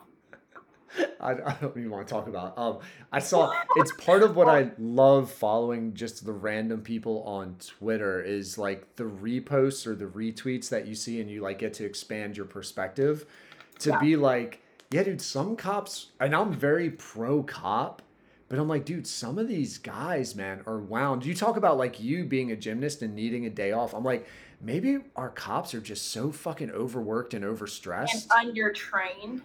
Yeah, right? Like underprepared for physical conflict. I watched two guys not be able to take a dad who's 55 and overweight down quickly. 2-on-1. They had to fucking they couldn't take a cell phone from his hand. And you're like, that's not, shouldn't you have like a ha, ha, ha 3-point technique where it's like Miyagi would have Daniel-san knocking him down so quick. And it's like, why doesn't the cop know how to forcefully restrain somebody without actually injuring them in just a real basic technique? Yeah, I don't disagree. Yeah. I fully agree with that. It's, Sorry. I mean, it's just like, I see cops the way I do coaches. I'm like, not every coach is bad, but I can understand why people don't trust coaches because there's been a lot of bad coaches. There's been a lot of bad cops. So, just be on guard and you hope for the best. But, I don't disagree with that in terms of cop training. We could use a little bit more of that. Dude, it was amazing. They're like, the dad pulled and he saw his son getting pulled over. So the cop immediately threatens the dad with, you're going to get arrested for a traffic violation. So he parks the car where the cop tells him, stands on the sidewalk. Cop calls for backup. Second cop tries to take the dad down for recording his son being arrested. It's illegal. I'm allowed to videotape. And that's what he's saying. And then it's like, you're not taking my phone. And like, but I look at get a warrant. Get a warrant for my phone, motherfucker. 2-on-1. Let's race. If I can beat you walking and you're running, then you can have my phone. I guarantee I win. The real skill for you would you like grab the tree limb as you're running and do some sort of shit to flip up and then just start like, No, maybe not. I don't know how to do in that situation. That'd be pretty cool. I shit my pants first, if I'm being honest with you. I'm about to there's some legal trouble about to come. I'm not a lawyer, but something's about to get fucked up. That was just, I don't know why it was such a random thought for mine, but with the cop video thing, it's very real. Tell me about like your Arkansas connection and choosing, because that's interesting because you kind of missed the boat. And I saw a little bit about like you getting into the NIL and trying to like help athletes now, which is like, it makes a lot of sense, right? Yeah. But you definitely missed that in your day, right? By like 2 years. Not far off of it. So my class, all of us that were recently retired when NIL came about, we were a little salty. I bet. I think there were actually some lawsuits going on for like missed opportunity or something, dude, which I don't disagree with. Ed O'Bannon was on that shit from like once NCAA 1996 came out or something. He was like, whoa, why is number 13 in there looking just like me and you're selling this for $50 and I get no money? Sure. You know? Yeah. So with NIL, I totally missed that train, unfortunately. But Arkansas came about just because, they were recruiting me. And I went on a visit there. I had previously gone on a visit to OU in Alabama.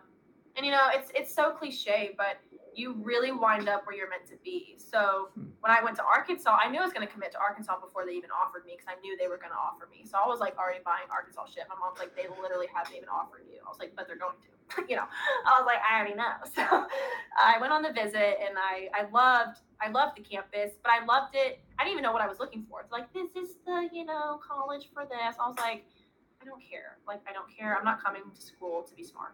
Like, I'm going to be honest. I'm not. Like, I don't care. I'm here to do gymnastics. Like, honest to God. You know what? Every athlete, for the most part, is lying if that's not the fact. Because every football player is probably going to try to get drafted. And we have to in school. But I would say, there's still a lot that go for the school. But for me personally, no, ma'am. I was not there for the education. So I really wasn't even paying attention to the tour of, the campus. I was just like, I love it here. Like, this is a beautiful place. I'm going to be an adult. I get to do college gymnastics. This is going to be amazing. Like, I get free food. I get free apparel. I get to hang out with my friends all the time. We're going to go party. Like, I'm going to be a college kid. Like, that's what I was excited about. And I get to do fucking gymnastics, like my favorite thing in the world. And I thought I was going to major in kinesiology. And when I went on my orientation, they're like, you're going to have to take this math. I said, which degree makes me not take that math? They're like, oh, you should look into sports management. I was like, that sounds great, honey. Put me down for that. Changed my major at orientation. I was like, I'm not doing fucking that math. No way, I can't do it. And then I come to find out, years later after school that I have multiple learning disabilities. So that was awesome. But I mean, Arkansas, when I got there, I was just like, it just felt right. Like there was just something in my chest. that was like, this is where you're meant to be. And then everything unfolds, and I'm obviously meant to be at Arkansas. So that's how it came about. And I committed there when I was 15 years old. Same vibe. So buying the gear wasn't on like some whatever assistant coach, somebody like writing you a letter, giving you a postcard, email. It was just literally a vibe that you knew, like the universe talking to you type shit. We had a family friend who he went to the University of Arkansas, and he was like, she's gonna love it. They love their athletes, they adore their athletes. Like, she's going to be so adored there. Like, it's so homey, all of that. And he was making me fall in love with it before I had even visited. So when I got there, I was like, he's right. Like, Arkansas is all Arkansas's got. You go to Texas, okay, first of all, throw a dart on the Texas map, you'll hit a fucking college with a sports team. So you get to Texas, and you know, everybody in Texas not only is rooting for their Texas teams, like, I'm a UT fan, like, hook 'em horns, you know, but then I'm an Arkansas fan first, like, you know, go Hogs. So you're a fan of some Texas team when you live in Texas, and then you have your outside teams, you know, that you support. So it's not a college prideful state. You go to Arkansas, and that's just college in general. Then you have professional teams in Texas and all that stuff. You don't have that in Arkansas. It is the university, and they did that on purpose. They're like, Arkansas is all Arkansas is going to have. And that is why we are one of the most beautiful athletic facilities in the nation. We have some of the nicest stuff you will ever see, because we have J.B. Hunt, we have Walmart, we have Tyson, and we have Jerry Jones, who's the owner of the Dallas Cowboys. Oh, that's right. He did a shit ton of money. And it's just, and they did that on purpose because they're smart. So going there, I was just like, this is what I fucking, because I'm a very loyal person. And to know that the state was loyal to us as athletes, that was, I loved that. And I wanted that. And I wanted to represent Arkansas, like, because I loved it. And I was like, you know what? Like, I take this seriously. Like, I take my leotard seriously. Like, I know when I'm on the floor, there's a 4-year-old watching me. I take that seriously. So I was so loyal to the program and to the school. And that's what I love, because they were loyal right back to us. Dude, your awareness, are you sure? Are you really thinking all this in the moment, or is this you like reflecting back? I think that's the ADHD that I got diagnosed with last year. No, I really did think about that, because I was that kid at one point. I'm one of the most oblivious person, like, people you will meet, but I'm very aware of other things and ways that people are not. And, you know, that's just who makes it me and what makes anybody. But no, I really did think about all of that all in like 5 seconds, because apparently ADHD is a superpower, you know. It, like Da Vinci had it, right? So they say. Yeah. But they say that some of the best athletes usually have ADHD. I'm like, oh. It's a spidey sense thing, man. It is. I don't know. I've taught long enough at this point that I hate the fact. So I do reading, and I'm like, I hate the fact that kids can leave reading being like, I suck at reading. It's like, no, dude, you don't suck at reading. You just don't like it. Doesn't mean you're bad at it, man. It's like, and by the way, you don't know how to do it the way you need to do it. Yeah, we all do things differently. Or what I tell them, I'm like, dude, and it's okay that you don't like it and you don't want to spend a bunch of time on it, man. Like that doesn't make you stupid in any way. Right. And like, it's very weird that kids start feeling certain ways because they can't get a certain grade in something that they have zero. Like what you just said about math. Imagine if you had that ability in like 9th grade to be like, wait. I need the high school degree that has nothing to do with chemistry. Just steer me clear of that, and I'm gonna show up and be extremely happy for you every other class. I saw a tweet about that. It was like, I'm 38 and I still have yet to use E=mc². Like, I'm still waiting. Yeah. I would have loved that.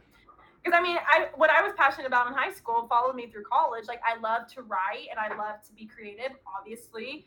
And so I minored in communications, and then I love sports, so that I majored in sports management, and that has opened so many doors for me. And being creative is social media. I have to be very creative on social media to create content, and sports is a way I do that, and I help use that. So I wish high school could be a little bit more like that. Yeah, especially on a senior, junior year. It's like you want to, basically you learn all the skills. Your functional skills are learned by 8th grade. reading, writing, basic arithmetic. You're like, okay, dude, like worst case scenario, you know how to fill out a form. You're good. Right. Like our society's developed enough. Definitely. And this is just my personal opinion. I'm not a teacher in that world, but I was homeschooled my whole life. And so I got to be compared with Were you public really? schools. And yeah, I was.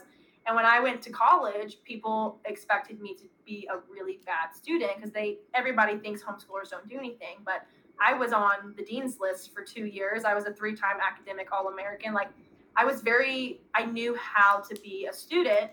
And in high school, I wish the things that I've had to learn after college or just being an adult, I wish those things were taught to high school kids. Like you need to learn what it means to be taxed, what that looks like, how to form an LLC, how to get out of a tax bracket, how to, be smart with your taxes where you pay them legally, but you don't have to pay as much as you think you have to. Like being taught real world things and not equals MC squared. If you need to use that, great. We can go off and we can learn that because that's what you need to go do for your career. Yeah. But I just feel like we need to raise our kids, especially in those high school years where they're starting to really develop and they're starting to become those young adults that we're setting out into the world. They need to fucking know how to live, how to, budget, what it means to open a bank account, what it means to take out a loan.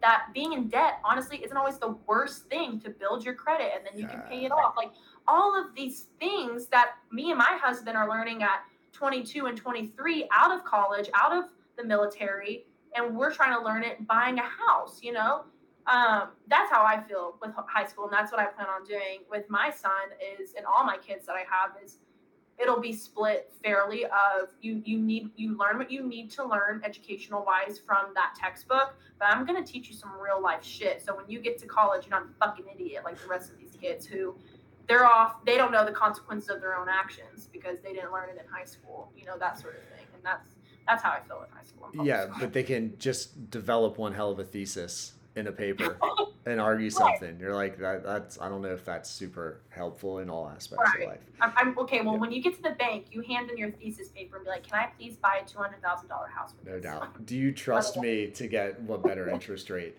Yeah, it's something where conspiracy, you talk about like sex trafficking TikToks. Part of my conspiracy theory is like the Illuminati is somehow funding themselves through student loan debt and these unreasonable expectations in high school. Because I look at high school and I'm like, all that funding's there for free.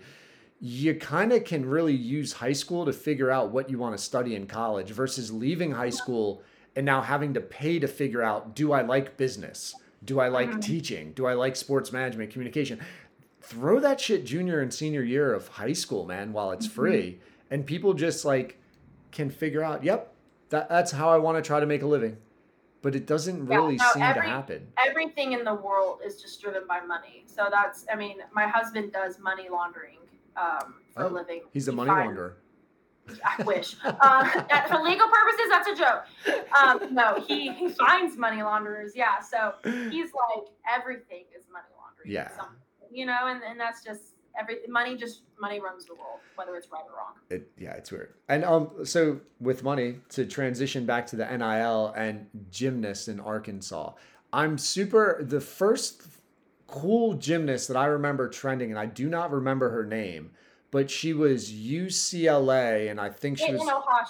Yeah, I figured you would know it, right? And do you remember? Was it a Beyonce like remix song thing, or what was the mashup? One of the times she went viral. She's gone viral a few times. Okay. I don't remember. I think the first one she went viral on was a Michael Jackson. Yes. Routine, and then she changed it and did the Beyonce, mixed in with a bunch of other stuff. Yeah, she's gone viral a few times. Yeah. A lot of these UCLA people do. And now Jordan Weber, who was an Olympian in 2012, she was a volunteer coach at UCLA. Now she's the head coach at Arkansas. Oh, no way. Yeah, so super small world there. And we've got a lot of great recruits because of her. So I'm really excited for the future of the program with that. But she went viral a lot, and she could have made so much money. Yeah, I'm like looking at that and I'm just like, what did that do for UCLA's value in the gymnast world versus her own personal profit? just in her social media presence alone, she could have been making a lot of money. Just in social media, just being who she was, having the number of followers that she had could have made her money on social media, and she couldn't take it. Not only then opening doors when those videos go viral of brand deals that she could have gotten and all of this shit, but yeah, UCLA and the NCAA, we are just chess pieces. And I walk a very fine line with how I feel about the NCAA because I respect them and I appreciate the opportunity that is given to athletes, because truly without the NCAA, we wouldn't have these opportunities. They did kind of build the infrastructure, right? Right. And just because, you feed someone, it doesn't mean everything you do gets a pass. You can still be wrong. Yeah. And the NCAA has used athletes to make money, and they have withheld it from the athletes for whatever reason, and I'm glad that it's not doing that anymore, but there's still a lot of rules and regulations that go with it. And to me, I just don't. At first I was really against NIL, and I was afraid that it was going to take away the pride of being a college athlete, where you did what you did because you loved it. It gave me very major league vibes. That's why I don't really like the major leagues of anything, because for me, I know for them it's all a job at the end of the day. Even though they do love it. And in athletics, I didn't feel like it was that much like that. But then as I got older, I realized everything's a business. I was in college to do gymnastics. That was a business for me. Like my business and my pay, what I had to shell out was I had to go to class in order to be a gymnast. Being a gymnast was my pay, And so I was like, you know what? No, fuck it. We as athletes, we work so fucking hard. And the NCAA makes so much goddamn money. I can have a little slithering of that. So I quickly changed after kind of taking a retrospective look at it. And I was like, you know what? I did see it as this way, but I can definitely see it on the flip side. And I'm on the other side of this coin now because it makes more sense. So yeah, that's how I feel with NIL now. Is I'm glad the NCAA is giving athletes those opportunities, because I think it's great for walk-ons, because that was my biggest thing. I was like, I'm making the NCAA and my coaches the same amount of money as my walk-on best friend who's paying to do this. And I would love to see walk-ons be able to make money for themselves. Would they be able to? So and that's part of where I'm like, how does a swimmer, how does a tennis player it's find all about a niche? branding yourself. I mean, it's just like with any actor or whatever, is you have a good agent, hire an agent, know how to advertise yourself, know how to brand yourself. I mean, I see gymnasts that are gymnasts that, don't compete a whole lot. They're not the face or the star of their team, but they have branded themselves so well during this NIL stuff that they are killing it in terms of NIL. And it's just about how you brand yourself and how you put yourself out there and you set yourself up for those opportunities. So it doesn't matter if you're a walk-on or not. You could have the biggest name, but if you aren't actively recruiting for yourself for deals, it's not going to happen, whether you're on a fluoride, the face of the name of the team, or not. So if you're going out there and advertising yourself and bringing to companies your capability and what you could offer them, why do we as humans send in resumes? We got to let our hirers know what we have to offer. It's the same thing for athletes.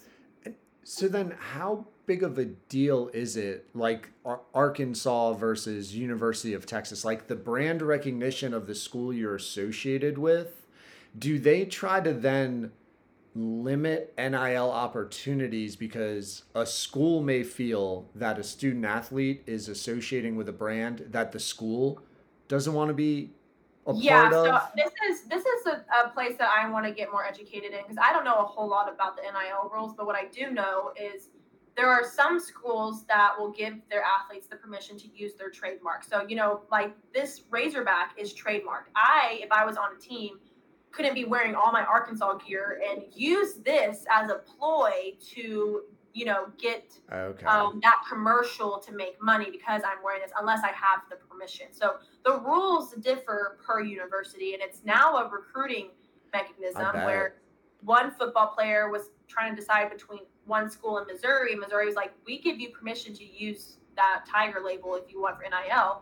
And he's smart. So he said, I'm going to go to fucking Missouri because I can use my jersey to go make money. And he's right to do that. So there is that opportunity and that hill to bump over. But in terms of other names like that. It also, it just really depends on the university. And University of Texas is, when I first looked at it, and this was a while ago, but there was a time where the University of Texas was the most bought apparel in the nation. So Right.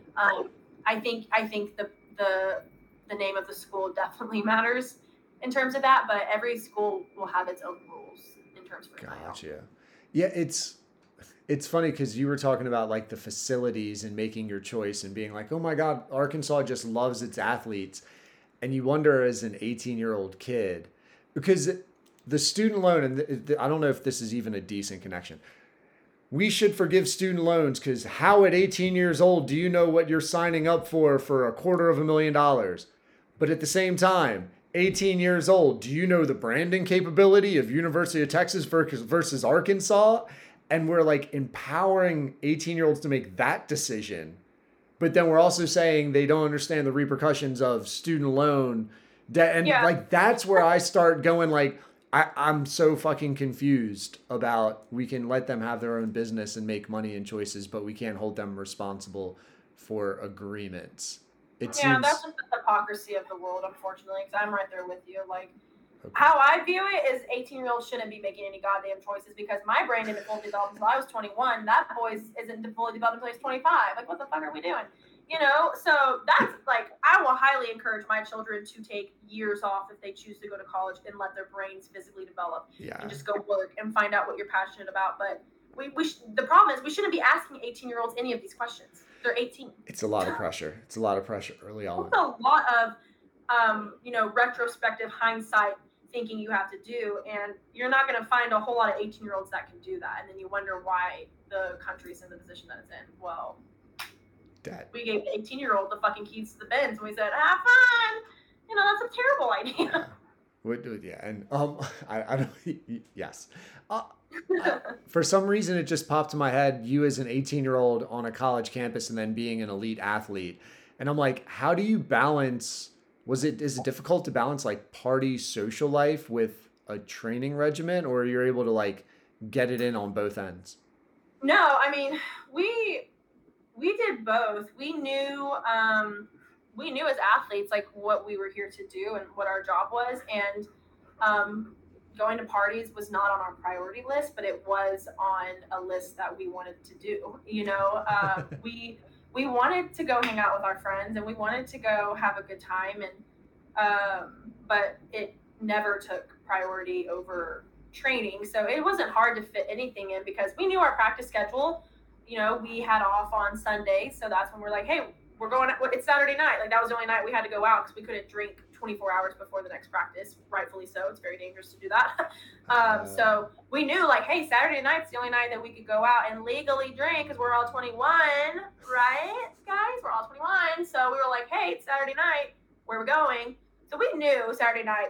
We fit it into our schedule. We were very scheduled people, and we're like, okay, it's Saturday night, like what's the move? Like, we're either going to a frat party, we're going to Whiskey 101, which was like this dance hall that we'd go to, or athletes have parties all the time, and we pretty much, we had like seasons of parties. Like, it was like the baseball house party my whole like freshman year, and then sophomore year was like this house's party like all the time, and then by the time my senior year rolled around, we always were going to a dance hall. So it wasn't hard, I don't think. We just were very scheduled people. So honestly, it was very easy for us because we were like, oh, let me check my planner. Nope, I have practice at this time, I have class at this time, I have tutoring at this time, we have community service that day.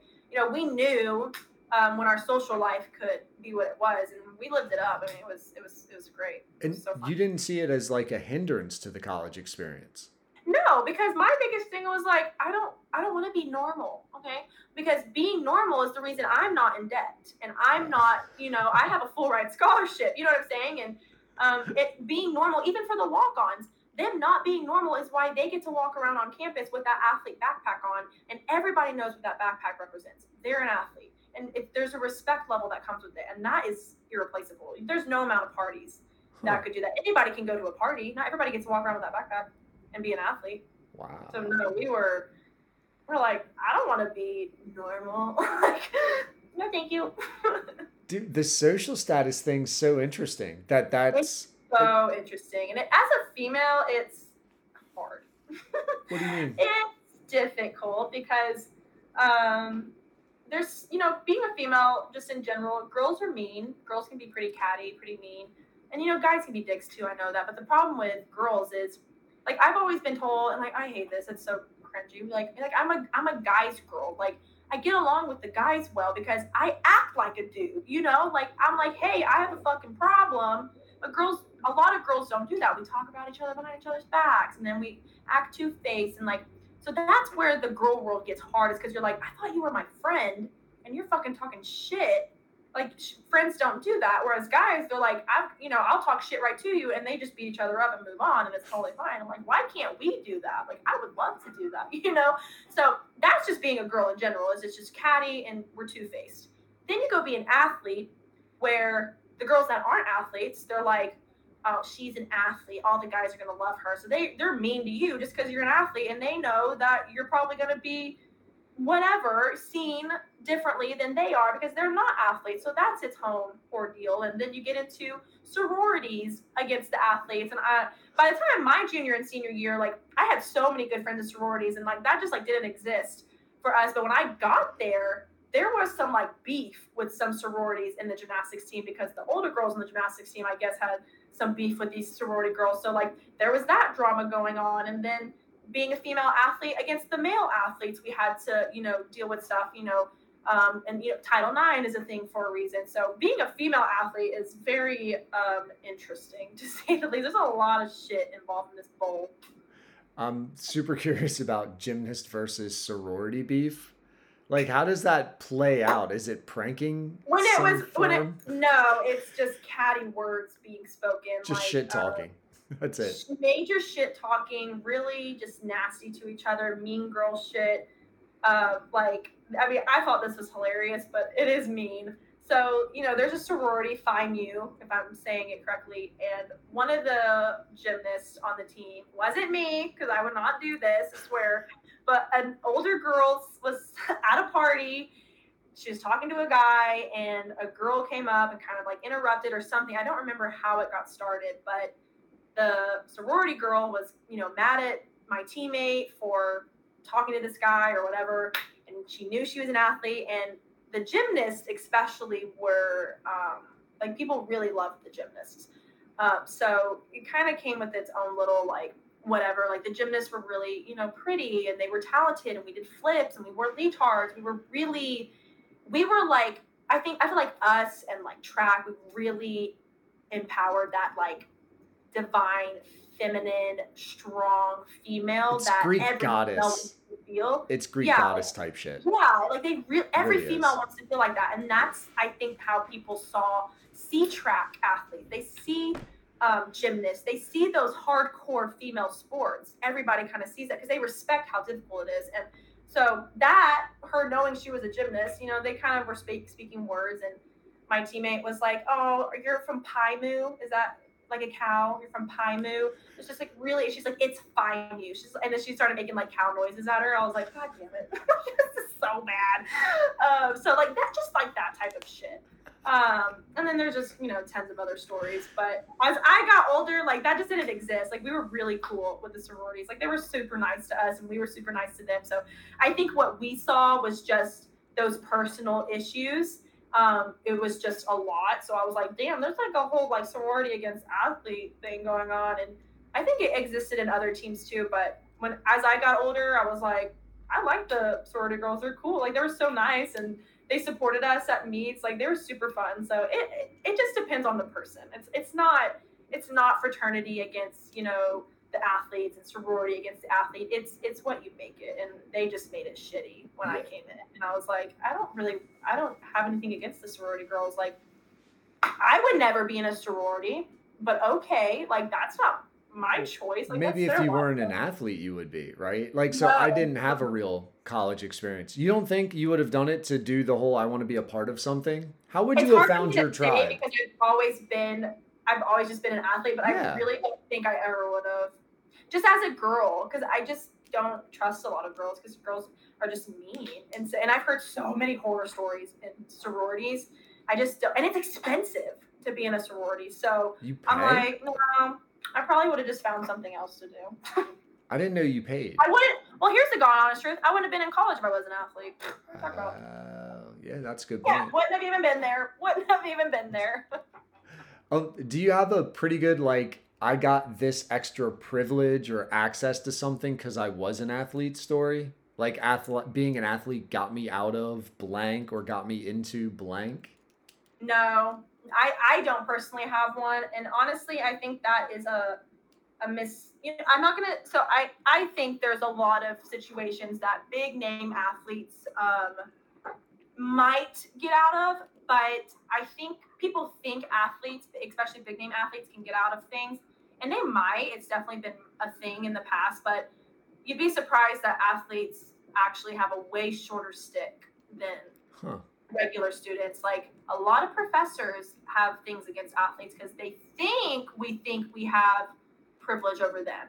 They think because we're athletes, we walk into the class and expect an A because we're athletes and blah, blah, blah. And that couldn't be farther from the truth. So we had some bias against us as athletes from professors. And then there were some professors that weren't like that at all. So again, it just depends on you as people. But I mean, this was what I always knew being an athlete.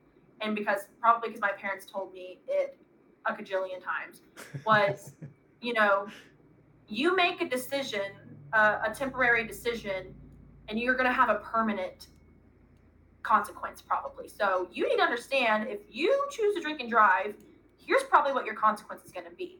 And then I knew when I got into athletics and college, I was like, because I saw it with my friends who, when they drank and drive and got arrested, their mugshot was fucking everywhere because they're on the football team. Jimmy, in my class, nobody knows shit about him. He's not on the football team. So his mugshot is sent to his parents. Right. And that's about it. My friends who's on the football team, it's on Twitter, it's on Instagram, it's on the sports broadcast, it's everywhere. So as I don't agree with both of those choices, it sucks that the athlete's is a little bit worse, his consequence, than Jimmy's because he's an athlete. But with being an athlete, that privilege, comes greater consequences, good or bad. When we're really great at something, we have really great consequences. When we do something bad, we have really bad consequences. So we have to understand as athletes like that, you need to expect that you're in the light because you want to be. If you didn't want to be in the light, you wouldn't be an athlete.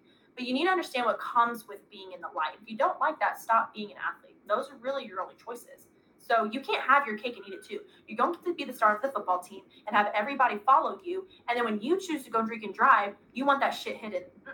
That doesn't exist.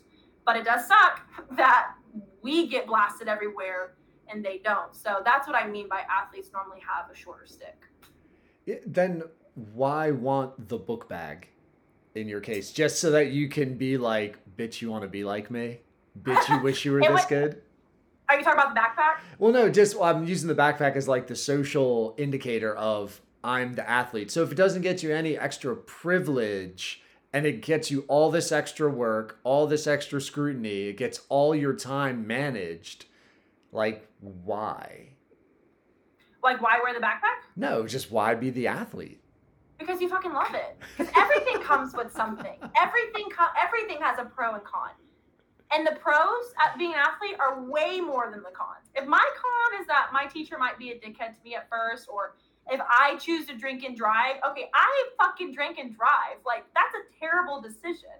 So if I make those choices, I've got to be able to suffer the consequences. And if I just have to deal with a dick-ass teacher who I can go up and be like, hey, I'm Bray. Like, I work on that personal connection where they get to know me and realize that their bias against me was wrong, then okay, I'll fucking do it. All my professors loved me. Like, I was a great student. I always interacted in the class. I did the homework way before on time. Like, I would get it done weeks, months in advance. Like, that was on me to do. So if that's what I had to deal with, you're going to deal with bullshit your whole life.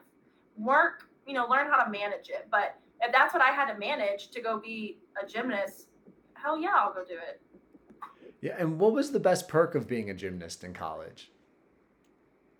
Oh God, I don't know. For me personally, the best perk was, I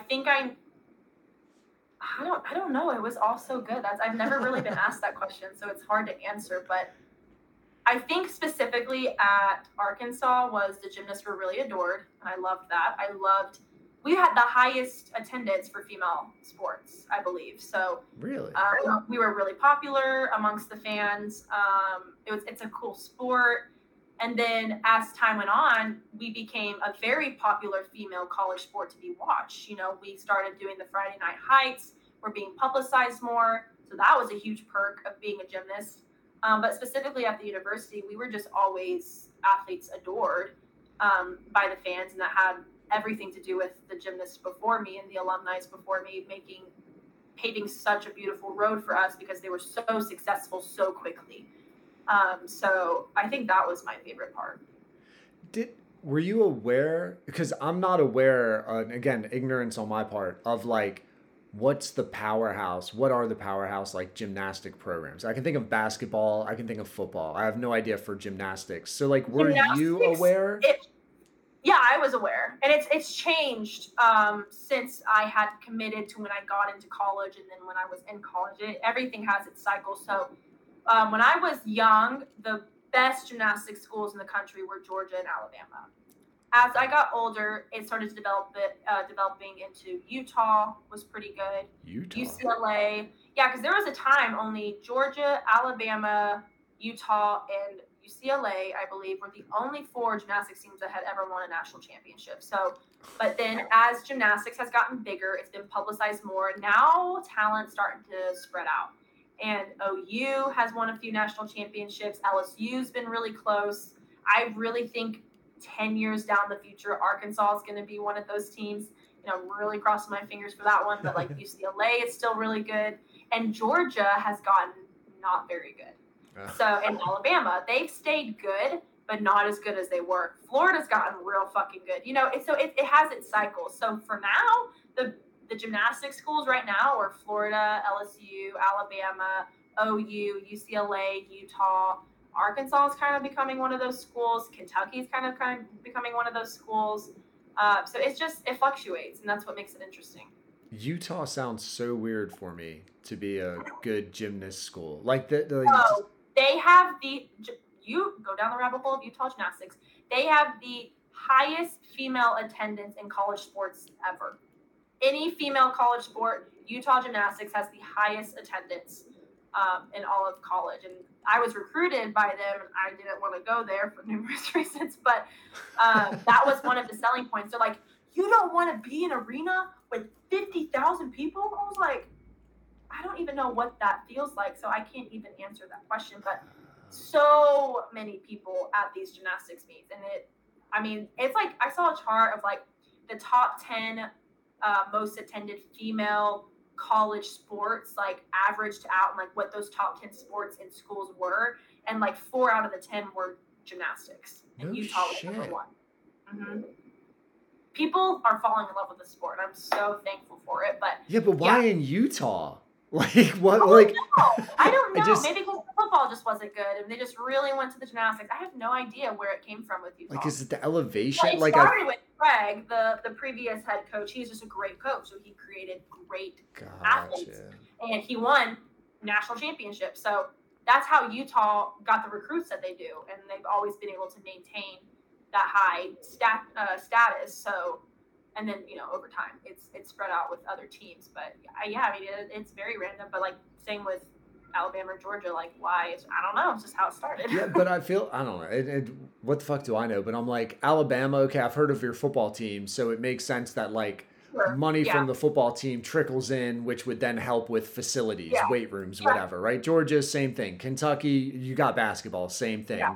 UCLA, like everything else I can attach and like logistically Utah, I can definitely see it from that point. I've never really thought of that, but it is very random. Utah just pops as like, okay, you guys had Keith Van Horn and Andre Miller, and I think you had maybe Alex Smith as a quarterback. I'm like, couldn't even tell you. Yeah, I'm like, I don't know why you would be on the map to be that, but it makes sense though if you had like that coach with everything you've been saying about gymnastics and how you need to be like nurtured. You get that person there that can build a program, and it's a smaller community. The top of that community is going to go to the elite, the better of the coach. Yeah. Like you could see that happening. What was the crowd like for you? Because that's something I don't know. Does crowd matter? Because it seems like there's a bunch of shit going on all the time. It matters. It matters so much. So we always had a few, couple thousand, and that was just on small meets. Like there were times we had like 8,000, and it's in a smaller arena for us, and it was just packed whenever you had that amount of people. I mean, 8,000 people is still a lot, and I don't even know if it was 8,000, maybe like 5,000, 6,000. I can't remember what our record was before it was just broken, but I mean, we're growing so much that might transition into Bud Walton, which is the basketball arena now, because right now we're sharing with the volleyball arena. But just in my time, I mean, there was a time where almost every seat it looked like it was filled for the most part, but it was very full, and it was just so fun because the way our stadium was, it felt like it was in a bowl. So we were here and the crowd was up, around us. So to know that they were there for us, and they're loud and they're interactive, and it really makes you feel like a football player. Like football players are just adored, like the fans just go nuts. And so it's nice to feel that respect. Like, it's like they're here for the gymnastics. They're not here because I'm on the football team. Like, they really want to see us do gymnastics. So you felt that connection. And it was so fun. Every home meet, I always made it a point, especially my senior year, because I knew my time was dwindling on the team, and I was going to retire and be done. I would just I would just look around and be like, okay, soaking it in. Like, I'm never going to have this again, and it was just like so fun to see all those people there for your team. And it totally helped with, performance, because for me, it was just like, I was not doing it for myself. I really wasn't later on in my college years when I became the best gymnast, in my opinion, I ever was. I really wasn't doing gymnastics for me. It really was for my team. It was for the school.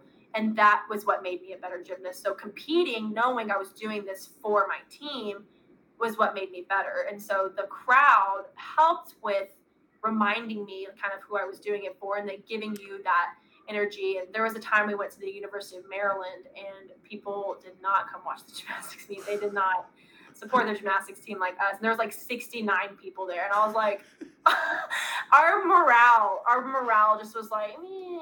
Like, we were like, oh my God, I don't even want to do this. Like, there's no one here. Who are we doing? Like, what is going on? Who's watching? So like, crowd 100% matters. Did it affect your like celebration energy from like your peers, or do you guys just stay hyped when somebody nails something regardless? Oh, we're hype regardless, Yeah. because we know every score matters. So we're hype regardless. But that noise when you're the one finishing your routine and you salute and your team is freaking out and then the fans are freaking out, it's just like, it's like Gladiator. You're just like fucking amped. Like, it's so exciting. Dude, that's awesome that it like added to your experience. It didn't paralyze you or make you fearful of the moment. Like, you were just, you 100% craved made it. better. Yeah. That's I love different. it. You're different, man. How many athletes are like you? So out of 100% athletes, how many athletes do you think, in your professional opinion, want that moment versus fear the crowd? At that level, I would say more of us than none, because we clearly are at that level because we can handle that pressure. Yeah. Or we like the attention, whichever one it is, Right. I would say more than you think. Yeah, I wonder if like that, yeah, talent matters, work ethic matters, all that. But like, the more I get to sports and just coaching kids middle school, I don't know if you know this or if you've noticed this, but like, that's part of my theory is I see a lot of kids that have a lot of talent that are so fearful of the judgment of like failure, that it limits their ability to play hard and take risks. No, yeah, I totally agree with that. It's just being able to handle the pressure, because I felt that pressure in college. I was like, if I fucking mess up, I'm going to be so embarrassed. That was in my head of like, I better not fall in this fucking bar routine. It's going to be so embarrassing. The crowd's going to go, and I'm going to be that girl that fell, So that was where that pressure came for me. It's like, I don't want to be the bitch that falls. Like, I don't want to fall. That's a lot of pressure, and it made me really nervous. But I made sure in practice that I taught myself how to handle that pressure. So I would say not being able to handle pressure as athletes, really determines how far you go in pretty much every sport, but especially gymnastics, where pressure is all it's about. You got one vault, growing up, you get 2 vaults technically, but in college it's 1 vault. You get 1 bar routine, you get 1 beam routine, you get 1 floor routine, and that's it. Like, you better be able to handle pressure. This is not sport for you. So what was, like, did you have a mantra? What was your, how did you get your mind right going up? Or did you not need to get your mind right? I was the most routine person you will ever meet, probably. Mainly because I was very superstitious, but I was on autopilot by the time I was in a meet. I put my grips on the exact same way. I took the same amount of steps getting to the chair. I put my clothes in the exact same spot. I did everything the same way every day. And I classically conditioned myself to know when I chalk up this way and I get on bars and I'm on that mat and I say my visualization and I say my cues and I do that, this is what happens. And every time, that's where I gained a lot of consistency, was I did the same, like down to the thread. I did the same thing every day, every turn, every minute, every hour, every practice. So when I got to the meet, it was just another day of that.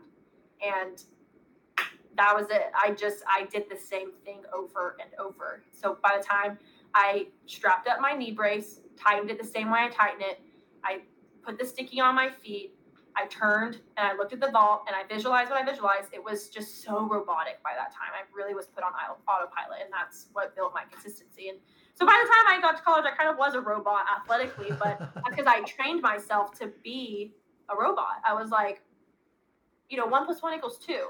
That's all I need to do. I need to do this and I need to do this and this will happen. And that's how I trained myself. Dude, that's such a great point. I wonder if some athletes get overwhelmed by the pressure because they're focused on the pressure, or if they're focused on if our coach calls a timeout in the away gym, I always sit on the 4th seat. So I got to get to the 4th seat. I'm not thinking about what the crowd's saying. I don't give a fuck about the crowd. You know what I give a fuck about? 4th seat. I take 3 sips of water. I rub my face with a towel and I breathe 2 breaths and I listen to coach. And if you focus that way, it's nothing to do with all the environments, everything to do with you and you controlling your moment. Really just staying in your own little world. Yeah, man. Dude, that was a really good breakdown. Thank you. That you gave. No, that really was. Do you emphasize that with the kids you coach, or have you picked up other routines to help younger kids deal with pressure? Yeah, I tell them, it's all about trial and error. So try this. If it doesn't work, let's try something else. And once we figure out what works, we do it that way every time. But you need to be disciplined. You need to be disciplined in recognizing what you're doing, when you're doing it, what you're saying when it works. Yeah. You also need to be cognizant of that when it doesn't work. Because if you're not recognizing what's going on around you when it's wrong, you're going to keep doing the wrong thing because you're not thinking about what you're doing. You're just doing it. We got to literally think about every little detail. When you're on the beam, I need you to think about where your toes are when they're touching your heel. You need to think, are my toes touching my heel or are they not? Because that half inch might be everything, because the beam's this big, it's 4 inches. You don't have a lot of leeway. So I need you to pay attention to that. And then on top of that, I need you to pay attention to where your ribs are, your tailbone is. Is it tucked under? Are you pulled up? Where's your chin? Where's your head? Where are your eyes? There's so much to be thinking about. And that's why gymnastics, again, is one of the hardest sports and why we train so much. I was competing stuff in college that I learned when I was 10 years old. But you look at it when I was in college, it did not look like that when I was 10 years old. But I built it up to be that. And so that's what it is about with my kids is I know my words aren't going to click with this athlete the way it does athlete. And that's this athlete. That's why you have multiple coaches, because we can all be saying the same thing in different ways. And it clicks with this athlete and not this one. So I try to teach them how to be consistent. And that's a lot of their issues is they're like, I just don't know how to be consistent on beam or not fall. I'm like, girl, honey, me neither sometimes, because I wasn't the greatest at beam, but I know how to be consistent and to make a routine. So let me try to help you with that. And I teach them that. And that's all I can do. My biggest analogy with the girls is, I can lead the horse to water, but I can't make it drink. I will do everything for you. I will saddle you up. I will take you through the woods. I will protect you. But when we get to the water, if you choose not to drink, don't fucking look at me and say, I'm thirsty. Then put your head down and drink. What are we talking about? Like, that's what I'm doing for you. I am giving you all the tools you need. Whether you pick up the tools and build what you want to build, that's on you. So we have those conversations a whole lot, but I'm always like, girls, okay, what are you thinking about? What are you saying? What are you visualizing? Are you doing that the same way over and over? Okay, well then don't expect that outcome. So yes, I try to do everything that I did as an athlete. I give it to them in multiple different ways and hope something works, but we're always adjusting because we're always going to be different. My girls are growing. When you grow, that has a huge factor in your gymnastics because it messes up some things. So it's always an adjustment. So yeah, it's always. Does the routine make it too monotonous? Because you seem very energetic, and I guess I'm taken back by that you have all this passion, but I would think if you were that routine focused, it would be very boring. But you do not seem to be bored at all. No, because perfection doesn't exist in general. And when you're always striving to achieve something that doesn't exist, it's fun. It's exciting because you're like, I always have something to make better. I always have something to work on. And it's exciting for me because I love to see, my love language is like actions. And I love to see my hard work and what I'm passionate about. I love to see it pay off. So when I'm giving the girls something and it works, I'm like, yes, it's working. And it makes me happy because I know I'm not failing them, number one. Because when I'm doing something with them and it's not working and I'm trying to figure it out, I'm like, God damn, like I am doing something wrong. I need to figure something out for them. This is my job. Like they don't know any better. Like this is on me. When I go through that whole, like I've done everything I know I'm supposed to do and it's just not working, and I try it out on a different kid and it works, now I know it's just that kid. And then we can have a conversation about that. But it's very fun for me to see us work with the girls because we're both, like, what can we do? What can we figure out? It's just this little, puzzle that we're trying to figure out. And then when finally it works, it's like, it's just satisfying. And they feel it too. They get really excited. So it's never boring. And you're working with kids. Kids are not boring. They can you on your toes. So dude, no fucking doubt. No, I was talking about I was thinking about you as a competitor. Like you're so passionate about it, but you're so routine. So that's why I'm like, the monotony doesn't seem to have sucked any of the joy out for you. Because what was really fun for me was being good. I love to be good, And if this is what works, I'll do it every fucking day, Like it wasn't boring for me because for me it was this puzzle that I had to do on my own, and I was like, I got to make sure I do this every day. I've got to make sure I do this correct every day. It wasn't easy. So it was still always challenging every day. But I was like, no, like, this is what I need to do. Like, don't tell me, like my coach on bars, he never would talk to me about gymnastics. Like he'd go up and, give us a pep talk and he normally like would correct my teammates or whatever. For me, he would say like a random food because he knew I needed to just put my brain in a jar and let my body do what it knows to do. So he knew I was always on the same routine. Yeah. And for me, it was not boring because I was like, if I'm trying to get to the number 2 and I know 1 + 1 is 2, I'm sticking with that path because I know it's going to work every time. And it working every time is good for me. Like, it's good for the scores. It's good for the team. It's working. I'm not changing shit, and it never got boring for me. That's the simplest way. Like that's the hardest balance that I find in dealing with people who coach youth sports and myself kind of coaching youth sports is like, yes, you want to win because sports really aren't a lot of fun when you lose all the time.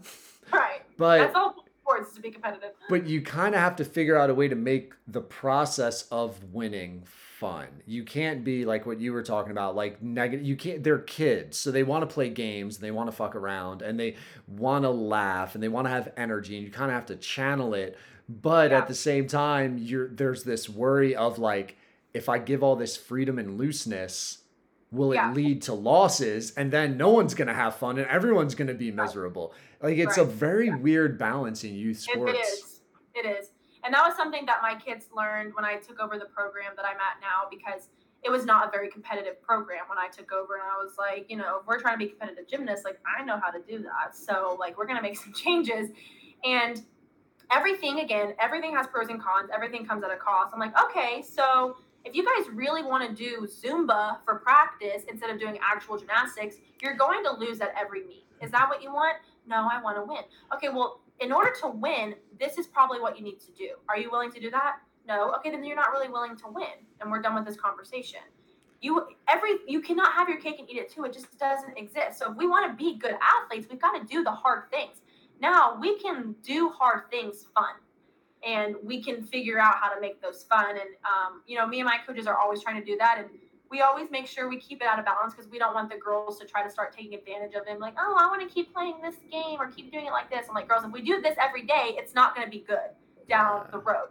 This once every couple of practice, every couple of weeks is good, because everything needs a web and a flow. Everything needs balance. So that's where we as coaches try to do our best with making it fun but productive. So we have competitions all the time amongst the girls, and making sure that it's fun for them but it's still beneficial.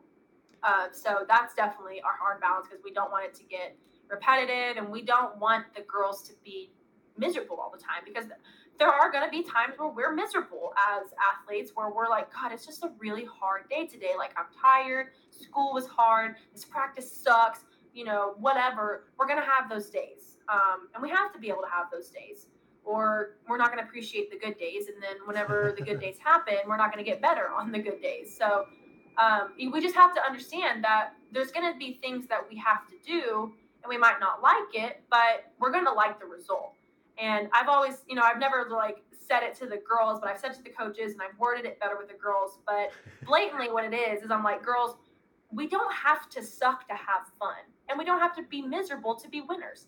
We can do both. We can have fun and be winners, but there's a balance and a cost for both. So that's what we try to do our best. And I think we do a pretty good job of that. You need to throw that shit on a t-shirt. Like the fucking don't have to be miserable and lose, don't have to have fun and be losers, don't have to be miserable and winners. You don't have to have fun and suck at the same time. Yeah, like, dude, that's I might throw that shit on our season's t-shirts. Like 2 goals. It's on. Yeah, I don't know, man. I like it, and not to talk shit on the program before you, but I'm curious because I'm kind of like self-reflecting selfishly on my own practices.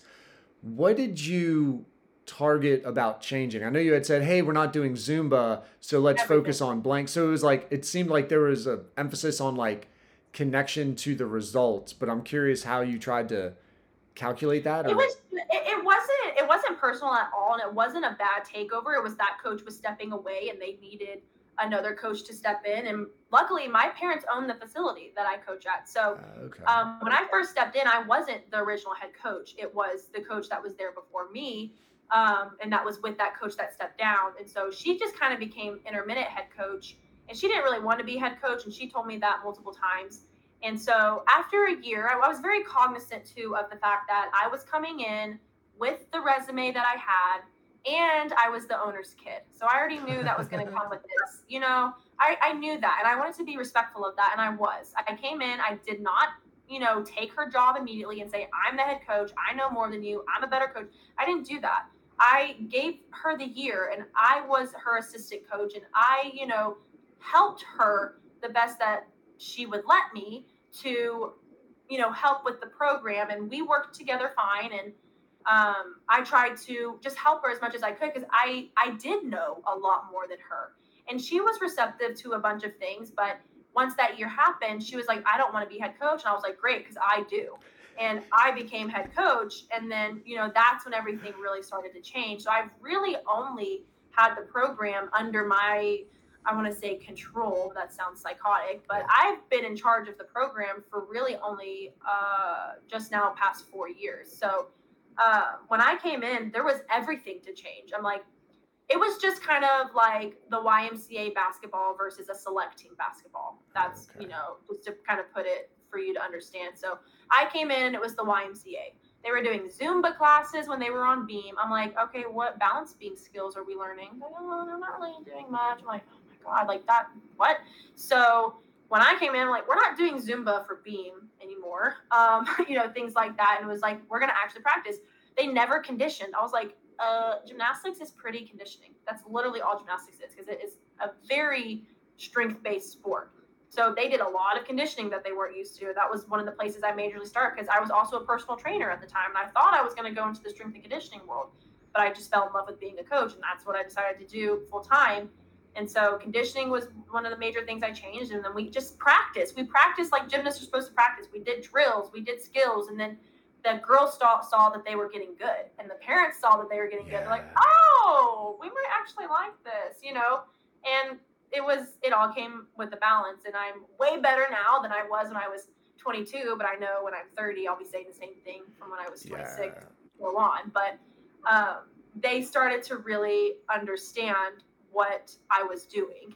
And I was always very good at that communication with my parents from the very beginning, because I knew my past. I knew what I came from, and I knew what I didn't want to be. So I always made it a point to have a good relationship with my parents and very open in communication and stuff. So that's where I started, and it's just developed into that. And now I have 2 great assistant coaches.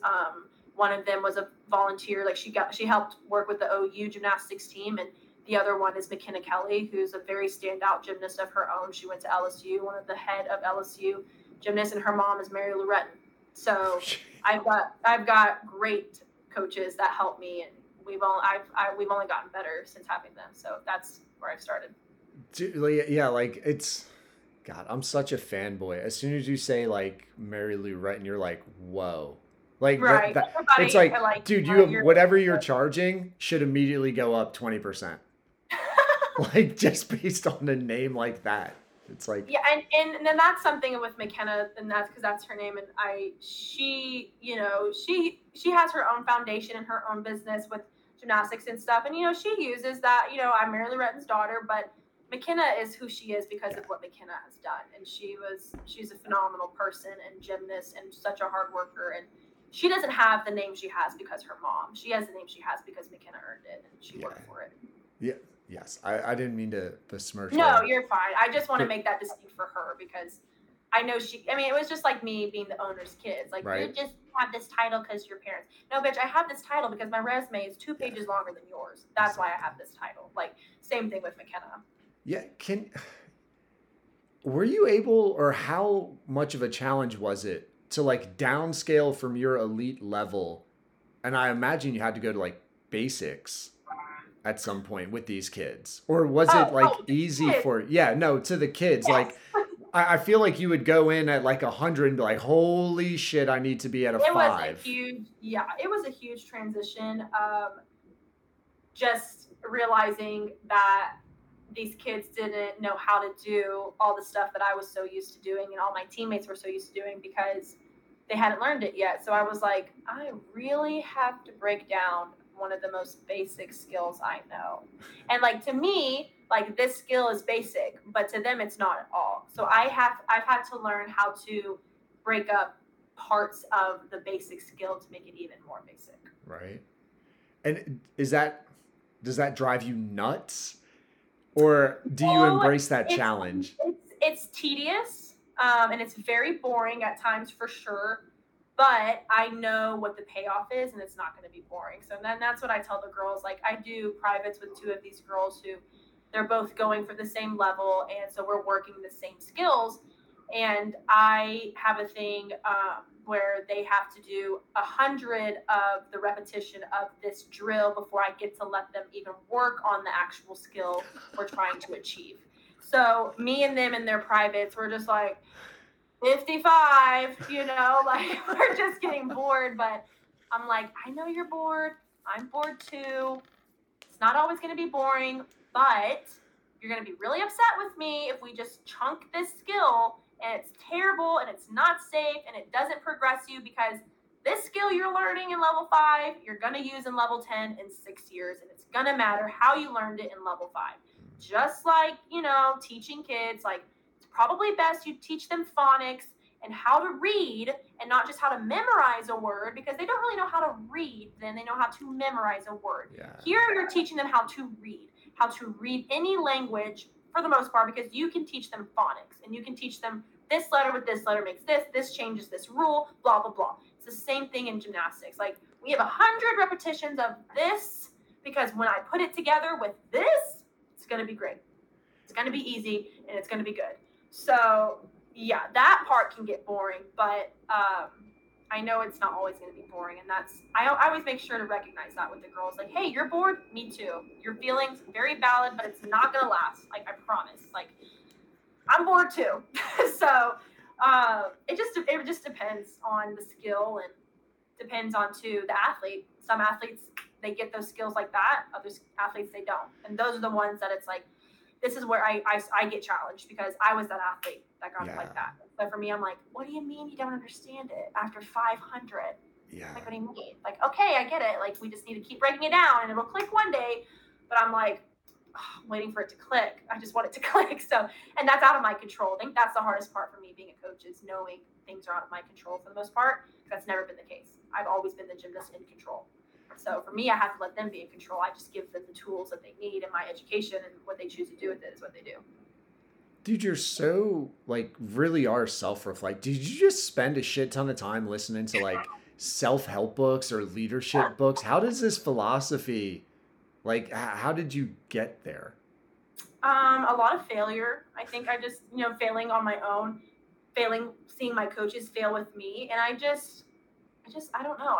I don't know. Just how a I got thinker. here. You just noticed all this shit, man. I mean, it's cool. I listen to a lot of Joe Rogan, but that's not really self-reflecting. It's just like more, he gives me a lot of insight on a lot of things for sure, just for the numerous people he brings on. But I just, I don't know. I've always been told that I was really different and like really disciplined and really whatever. And I just always thought like it was one or two people telling me, and then social media kind of happens and I'm being told it a lot. And I don't think I've ever really realized that what I'm capable of. And I don't know. I just think being self-reflecting, it just came with a lot of failures. And I never want to be the person that's wrong, if I'm being honest. Like, I don't want to be the person that's being harmful. My biggest saying maybe this is why I am the way I am, was you're either a part of the solution or you're a part of the problem, and I'm never going to be a part of the problem. And if I am a part of the problem, I need someone to tell me, and I will fix it so I can be a part of the solution. And I don't know where I got that. I think I just have a lot more callous built up inside of me from my childhood with coaches than I realize. But I'm so afraid of being like them, and I'm so afraid of aiding to this sport in a negative way. And I just really want to be a good person, honestly. So I think that's where it comes from, is I'm like, this doesn't make me a better person, and this is not good, and this isn't beneficial for my athletes. And I think that's really, and I hate talking about myself. I really do. I feel dumb and icky, and I feel arrogant, but I don't know. I just try my best. I just really try to be genuine and try to be a good person and try to do what's right. You seem to just care. Like, I wonder if it's just like you give a fuck. Like, can it be as simple as you're the person that gives a fuck, and like people who give a fuck think about it and then they try, and if it doesn't work, it bothers them, so they kind of dwell on it and they want to be like, no, we can't. And then it snowballs into plans and philosophies and morals, and it's like, now I have a worldview of gymnastics, and this is what I want. And it's constantly being challenged, because then if it's not successful, you give a fuck and you're like, wait, why wasn't that successful? And then you reevaluate. I wonder if it's like, can be as simple as some people just care and other people can be indifferent. And I think truly caring is what people miss, is when you truly care about something, you are willing to be criticized, and constructive criticism, because you want to do what is best. But just because you're being constructively criticized as well does not mean that you are wrong, because there's going to be people that constructively criticize you and they're wrong. And you have to know when you're right and when you're wrong. And I've had, some conflicts with parents before that want to say something of how something should be handled. And I'm like, I understand why you feel that way, but it can't be handled that way. And I'm going to let you know why. And I have to stand my ground. And I have to know who I am and why I'm doing what I'm doing, so I can confidently stand firm. Because if I don't think I should move, I'm not going to move. But if I move, It's because I think it's right. And not to say that what I think is right and what it's all, it's all being, but I'm a very like I can take what you're saying and I will analyze it to the T. But if I'm doing that and I don't move, I need you to realize you might be wrong, actually. You're over here criticizing me. I think it's time for me to criticize you now. So, like those are just now that you're done with your criticism, I'm gonna criticize you for a little bit, okay? So buckle up. But going back to it, it's just when you truly care, you have to be able to do that. But truly caring also doesn't mean you let people walk all over you, and that's why it's so important to know who you are and to make sure you know what you're talking about. But yeah, I guess for me, I just really truly care. And it's because I really truly care that I've been able to take a step back and listen to what's going on around me. And I will kind of analyze from every point of view, like, okay, I understand that, but I also understand that. What's the best one at the end of the day? Like, well, this is going to result to this, and this is going to result to this. Like, I think I'm going to go this route. And if they have a problem with it, I'm going to explain why I'm on this route, because I was just standing right here on the outside looking in. And so that's kind of how I just try to analyze everything. So that way, when I know when push comes to shove and I have to stand firm, I'm going to stand firm pretty well. And we might argue about it and have some words, but I assure you, if I'm probably standing here, it's for a good reason. And until you bring me evidence that makes me go, okay, I'm probably still going to stand here because it's working. So is there? I just really care. I don't know. I don't know what it comes from. No, well, now I'm thinking, because I suffer a lot from imposter syndrome because I coach middle school basketball, but I never played basketball. So I had to study it really hard, and I'm a teacher, and I'm pretty good at like teaching. I really think I'm genuinely good at teaching, but I can't be like, yo, I was all state. I 1,000 point score. Like I have zero resume when someone comes at me. Yeah, the resume definitely helps. So I'm thinking of you, and then I'm like, well, something early on for me also on top of it was age. And I felt very disrespectful putting when I was 25, telling a 40-year-old how much of an idiot they were. Because I'm like, you respect your elders. Yes, I'm not sir. a believer in that personally. I don't believe in the respect your elders thing. I was wondering. And I think I have a very fair point of it, because I'm like, the whole respect your elders thing for me, I'm like, I mean, you're literally only older. Like, let's really think about this. You're only older than me because two people decided to have sex before my parents did. Like, that's really what this is about. So I will not just respect you because you're older than me. It's the experience that they've been on the earth, so they've had more breaths than you. They've seen more sights. And we can take that into account. That's the point of elder. There are a lot of experiences that I experienced until 26 years old that a lot of 50-year-olds haven't. Yeah. So, it goes both ways. So yes. We respect each other because we're all human beings. I'm not going to respect you because you walked over to me and said, you're going to do what I say because I'm older than you, and that's fine. Because I had a coach like that. And that made me grow up a little bit, because I was like, I got to go handle this person that keeps coming over to me, who I'm the head coach, and they keep going, well, I'm older than you, so I'm not listening to you. That doesn't matter. I'm more experienced in this sport than you. I have more accolades in this sport than you. I've seen more in this sport than you. You might be older than me, but you're not more educated than me in this topic. And I had to, 10 years younger, and it was very intimidating, and it was uncomfortable. But I am like, okay, like, this is what I got to do. I can't let this person walk all over me because they're older than me. They don't know what they're talking about, and they're hurting the kids. Like, this is not good for the kids, and I have to advocate for the kids. So it can definitely be difficult. But again, if you're right, you're right, regardless of age. I can't wait till my daughter, maybe I'm gonna wait for my daughter's kids, and I'm gonna go up to their coach. I'm gonna be like, you need to play her at whatever midfield because my parents had sex before your parents. Look, my parents had sex before yours, and I'm older, so this is what is going to happen. That's such a good breakdown. Dude, that's awesome.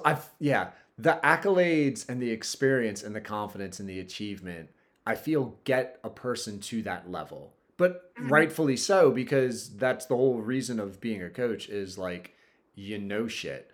And even you, Well, you're supposed to, right? But now there are some coaches that don't know shit. The real coaches can recognize when another one knows, and then they're like, "Hey, man, you should be the one making the decisions. Let me help you. Let me learn from you." You know, like that's ideally how it should work. Yeah, no, I definitely agree. And having the experience that I have on all levels has definitely helped, and it's helped me with the parents mostly because I'm like, I totally, especially having a kid, I'm like, I see it from your, as a mama. It's hard to see your babies through it. I understand. I also know what she feels like because I was that 7-year-old at one point as a gymnast, but I also know what it takes at that age. And I know what she needs to do as a coach, and I also know what she needs to do as a judge. You know, I'm all of these titles in one. So I really see it from every point of view, and I try to balance that into the perfect ball. So it's and my biggest thing with the parents is I earn their trust through my actions of the things that I say and then how I go about them. And the parents see how fair I am to the girls. I've never been accused of well, I was accused of favoritism once, and that didn't end well for them because it was shot to shit right after that because I had plenty of proof of that. I do not favor my athletes, but the parents that are there watching practices, and these parents weren't there, so they don't know what the fuck they're talking about.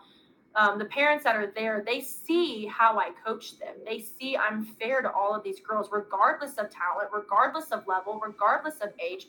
I'm fair, and that's how I earn my parents' trust. I didn't walk into this building demanding the parents' trust because of my accolades, because I'm a fucking All-American. I didn't do that because that's not right. Yeah. And I wouldn't do that. I wouldn't trust a fucking coach that walked in here and did that. I'd be like, you're a pompous son of a bitch, and I'm not trusting you with my kid. That's what I would do. So I'm like, you know, I probably need to go out this gently, and I need to earn their trust. And so the parents I have seen through my actions that they can trust me, and that is my whole thing. And do you trust me? I understand it's hard to see this, that she's crying, that she's upset or whatever, but do you trust me?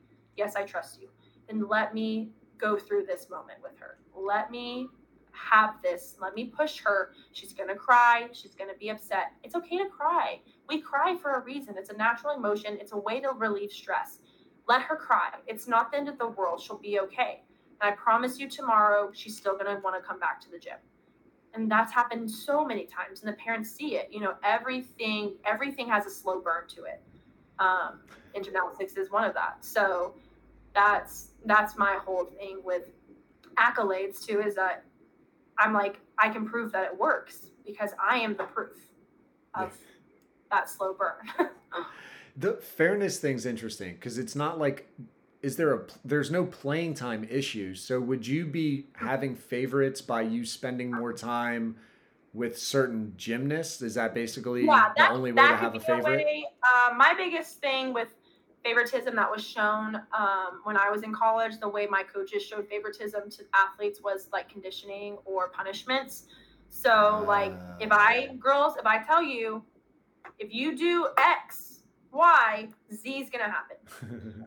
Well, I have the best kid on the team doing X, Y, and they look at me thinking I'm not going to make Z happen. I'm like, go, Z's happening. You're doing it. I don't care. Where my coaches, it wasn't always the same. It wasn't always that. Have you seen it trended maybe like a week ago, the fuck around and find out guy? I was so happy to find that video because I've been saying that for like so long, just like me and my husband, like that's kind of like his thing. Because my husband's, you know, very military, and he's like, fuck around and find out what you're going through. So I'm like, oh, yeah, fuck around and find out. I love that. I'm so using that for my life. And my co-coaches, we say that, you know, we cuss under our breath all the time because we have to let out steam when we get pissed off. And our biggest thing was we'd be like, FAFO, if we need to just say something, so fuck around and find out in an acronym. And so when I saw that video, I was like, holy shit. And I like showed them or told them about it. And I was like, it's so funny because it's so real. Like, yeah. And I say that in the most appropriate way to the girls. I'm like, girls, like literally fuck around and find out. Like, I'm letting you know we are all on the same playing field. Yeah. If you do this is going to happen. And I don't want to see a dang tear fall from your eye because you made that choice. Yeah. So I'm a heavy believer in that. Yeah, I feel like that's it's just a succinct, it's meritocracy. It's just what I believe in. It's like, no, you're not special. It's a fucking straight line. And the less you Right. fuck around, the less you need to be put in your 100%, spot. 100%. It's just, I don't know. And again, me thinking in retrospectively, because I've had this conversation with the girls, like, we have many come to Jesus meetings because, you know, it's good for all of us. And there was a time where the girls just were not adding up actions to consequences. And I'm like, girls, you know, we all make choices at the end of the day. I said, because you know what?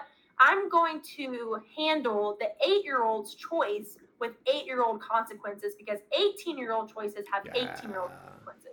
I was like, and you know what's going to happen? If you keep continuing, you think it's just going to be okay to show up to work late? No. If you want to keep doing these actions, this is probably what's going to happen. You're going to go to work late multiple weeks. You're going to get fired. Guess what happens when you get fired? You don't make money. What happens when you don't make money? You can't pay your bills. What happens when you can't pay your bills? You get kicked out of your house. I said, none of you better be knocking on my door that you need a room. Don't do it. And, you know, they're all like laughing, but like, she's making a good point. Like, Fuck my around actions and find follow out. me. Yeah, like my actions are going to follow me. And I'm like, I know it sucks being told that you're wrong and having consequences, but I would much rather have the 8-year-old mad at me who's going to be grounded for a night than that 18-year-old calling me from jail. Yeah. That's what I would rather have. And you might think I'm extreme, but it's not. It's true. Most likely every person that winds up in a predicament as an adult is because it was never handled as a child. And so they thought they get to just keep fucking around and it's not going to be handled because it was never handled as a child. Yeah. And now they're like, what do you mean I'm in jail? Like, I'm being arrested. What do you mean? Like, you know, like, no, we should have handled that when they were 9. Yeah. Well, yeah, because that's the point. Whatever. That was a good soapbox you just jumped off of. But like, that's the point of a child is children learn, and children are very good at manipulating and adapting to their environments. Well, and people don't give kids enough credit. I think kids have a natural craving to want to be constructed. They want to be molded. And so that's why kids act out when you don't give them attention. They need that attention, whether it's you getting onto them or it's correcting them or it's you playing with them, having fun with them. They want that. So when you don't correct that kid, you're setting up for a volcano to erode. Yeah, and it's like one of those things where it's not polite to stare. Well, kids stare because they're constantly learning. And it's like you just want to guide. It's not polite to stare. Like, I'm just looking. Like, it's fine. If it makes me uncomfortable, I'm sorry. But like that opens up opportunity for a conversation. You know, like. You're hilarious. Who said it's not polite to stare? No, I like your philosophy a lot. Bray, I am. Is there something we didn't get into? I just looked. It's been like 2.5 hours, man. I don't want to suck up your whole night. Oh no, you're fine. I'm literally just gonna go drink alcohol and watch Yellowstone. So. So southern of you. Love you so much. I'm gonna drink alcohol and hopefully wake up for a decent jog tomorrow. But is there went on a jog this morning, so. A topic or anything that we didn't get into that you wanted to ramble?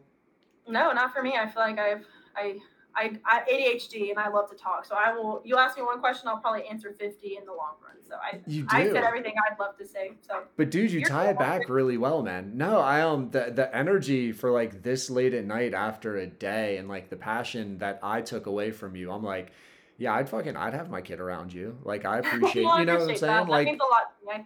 That's an honor to me, you know, when people trust me with their kids, because I don't trust a lot of people with my kid. Yeah, no, it really is. And especially when you start working with kids. I love people who work with kids and appreciate the value of how like sacred that is. Sacred. I'm your de facto parent in this moment. Yeah. And that's like people who understand that gravitas, are genuinely good people to me. I tend to trust those people. I don't know why, but I feel like they're what makes the world a good place. Sure, for sure. And we'll end on that corny statement.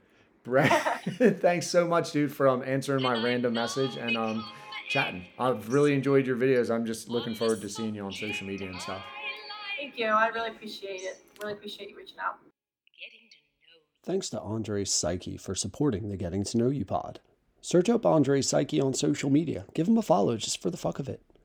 Dear listeners, if you've enjoyed getting to know today's guest or just want to support this upstart podcast, go to our Patreon.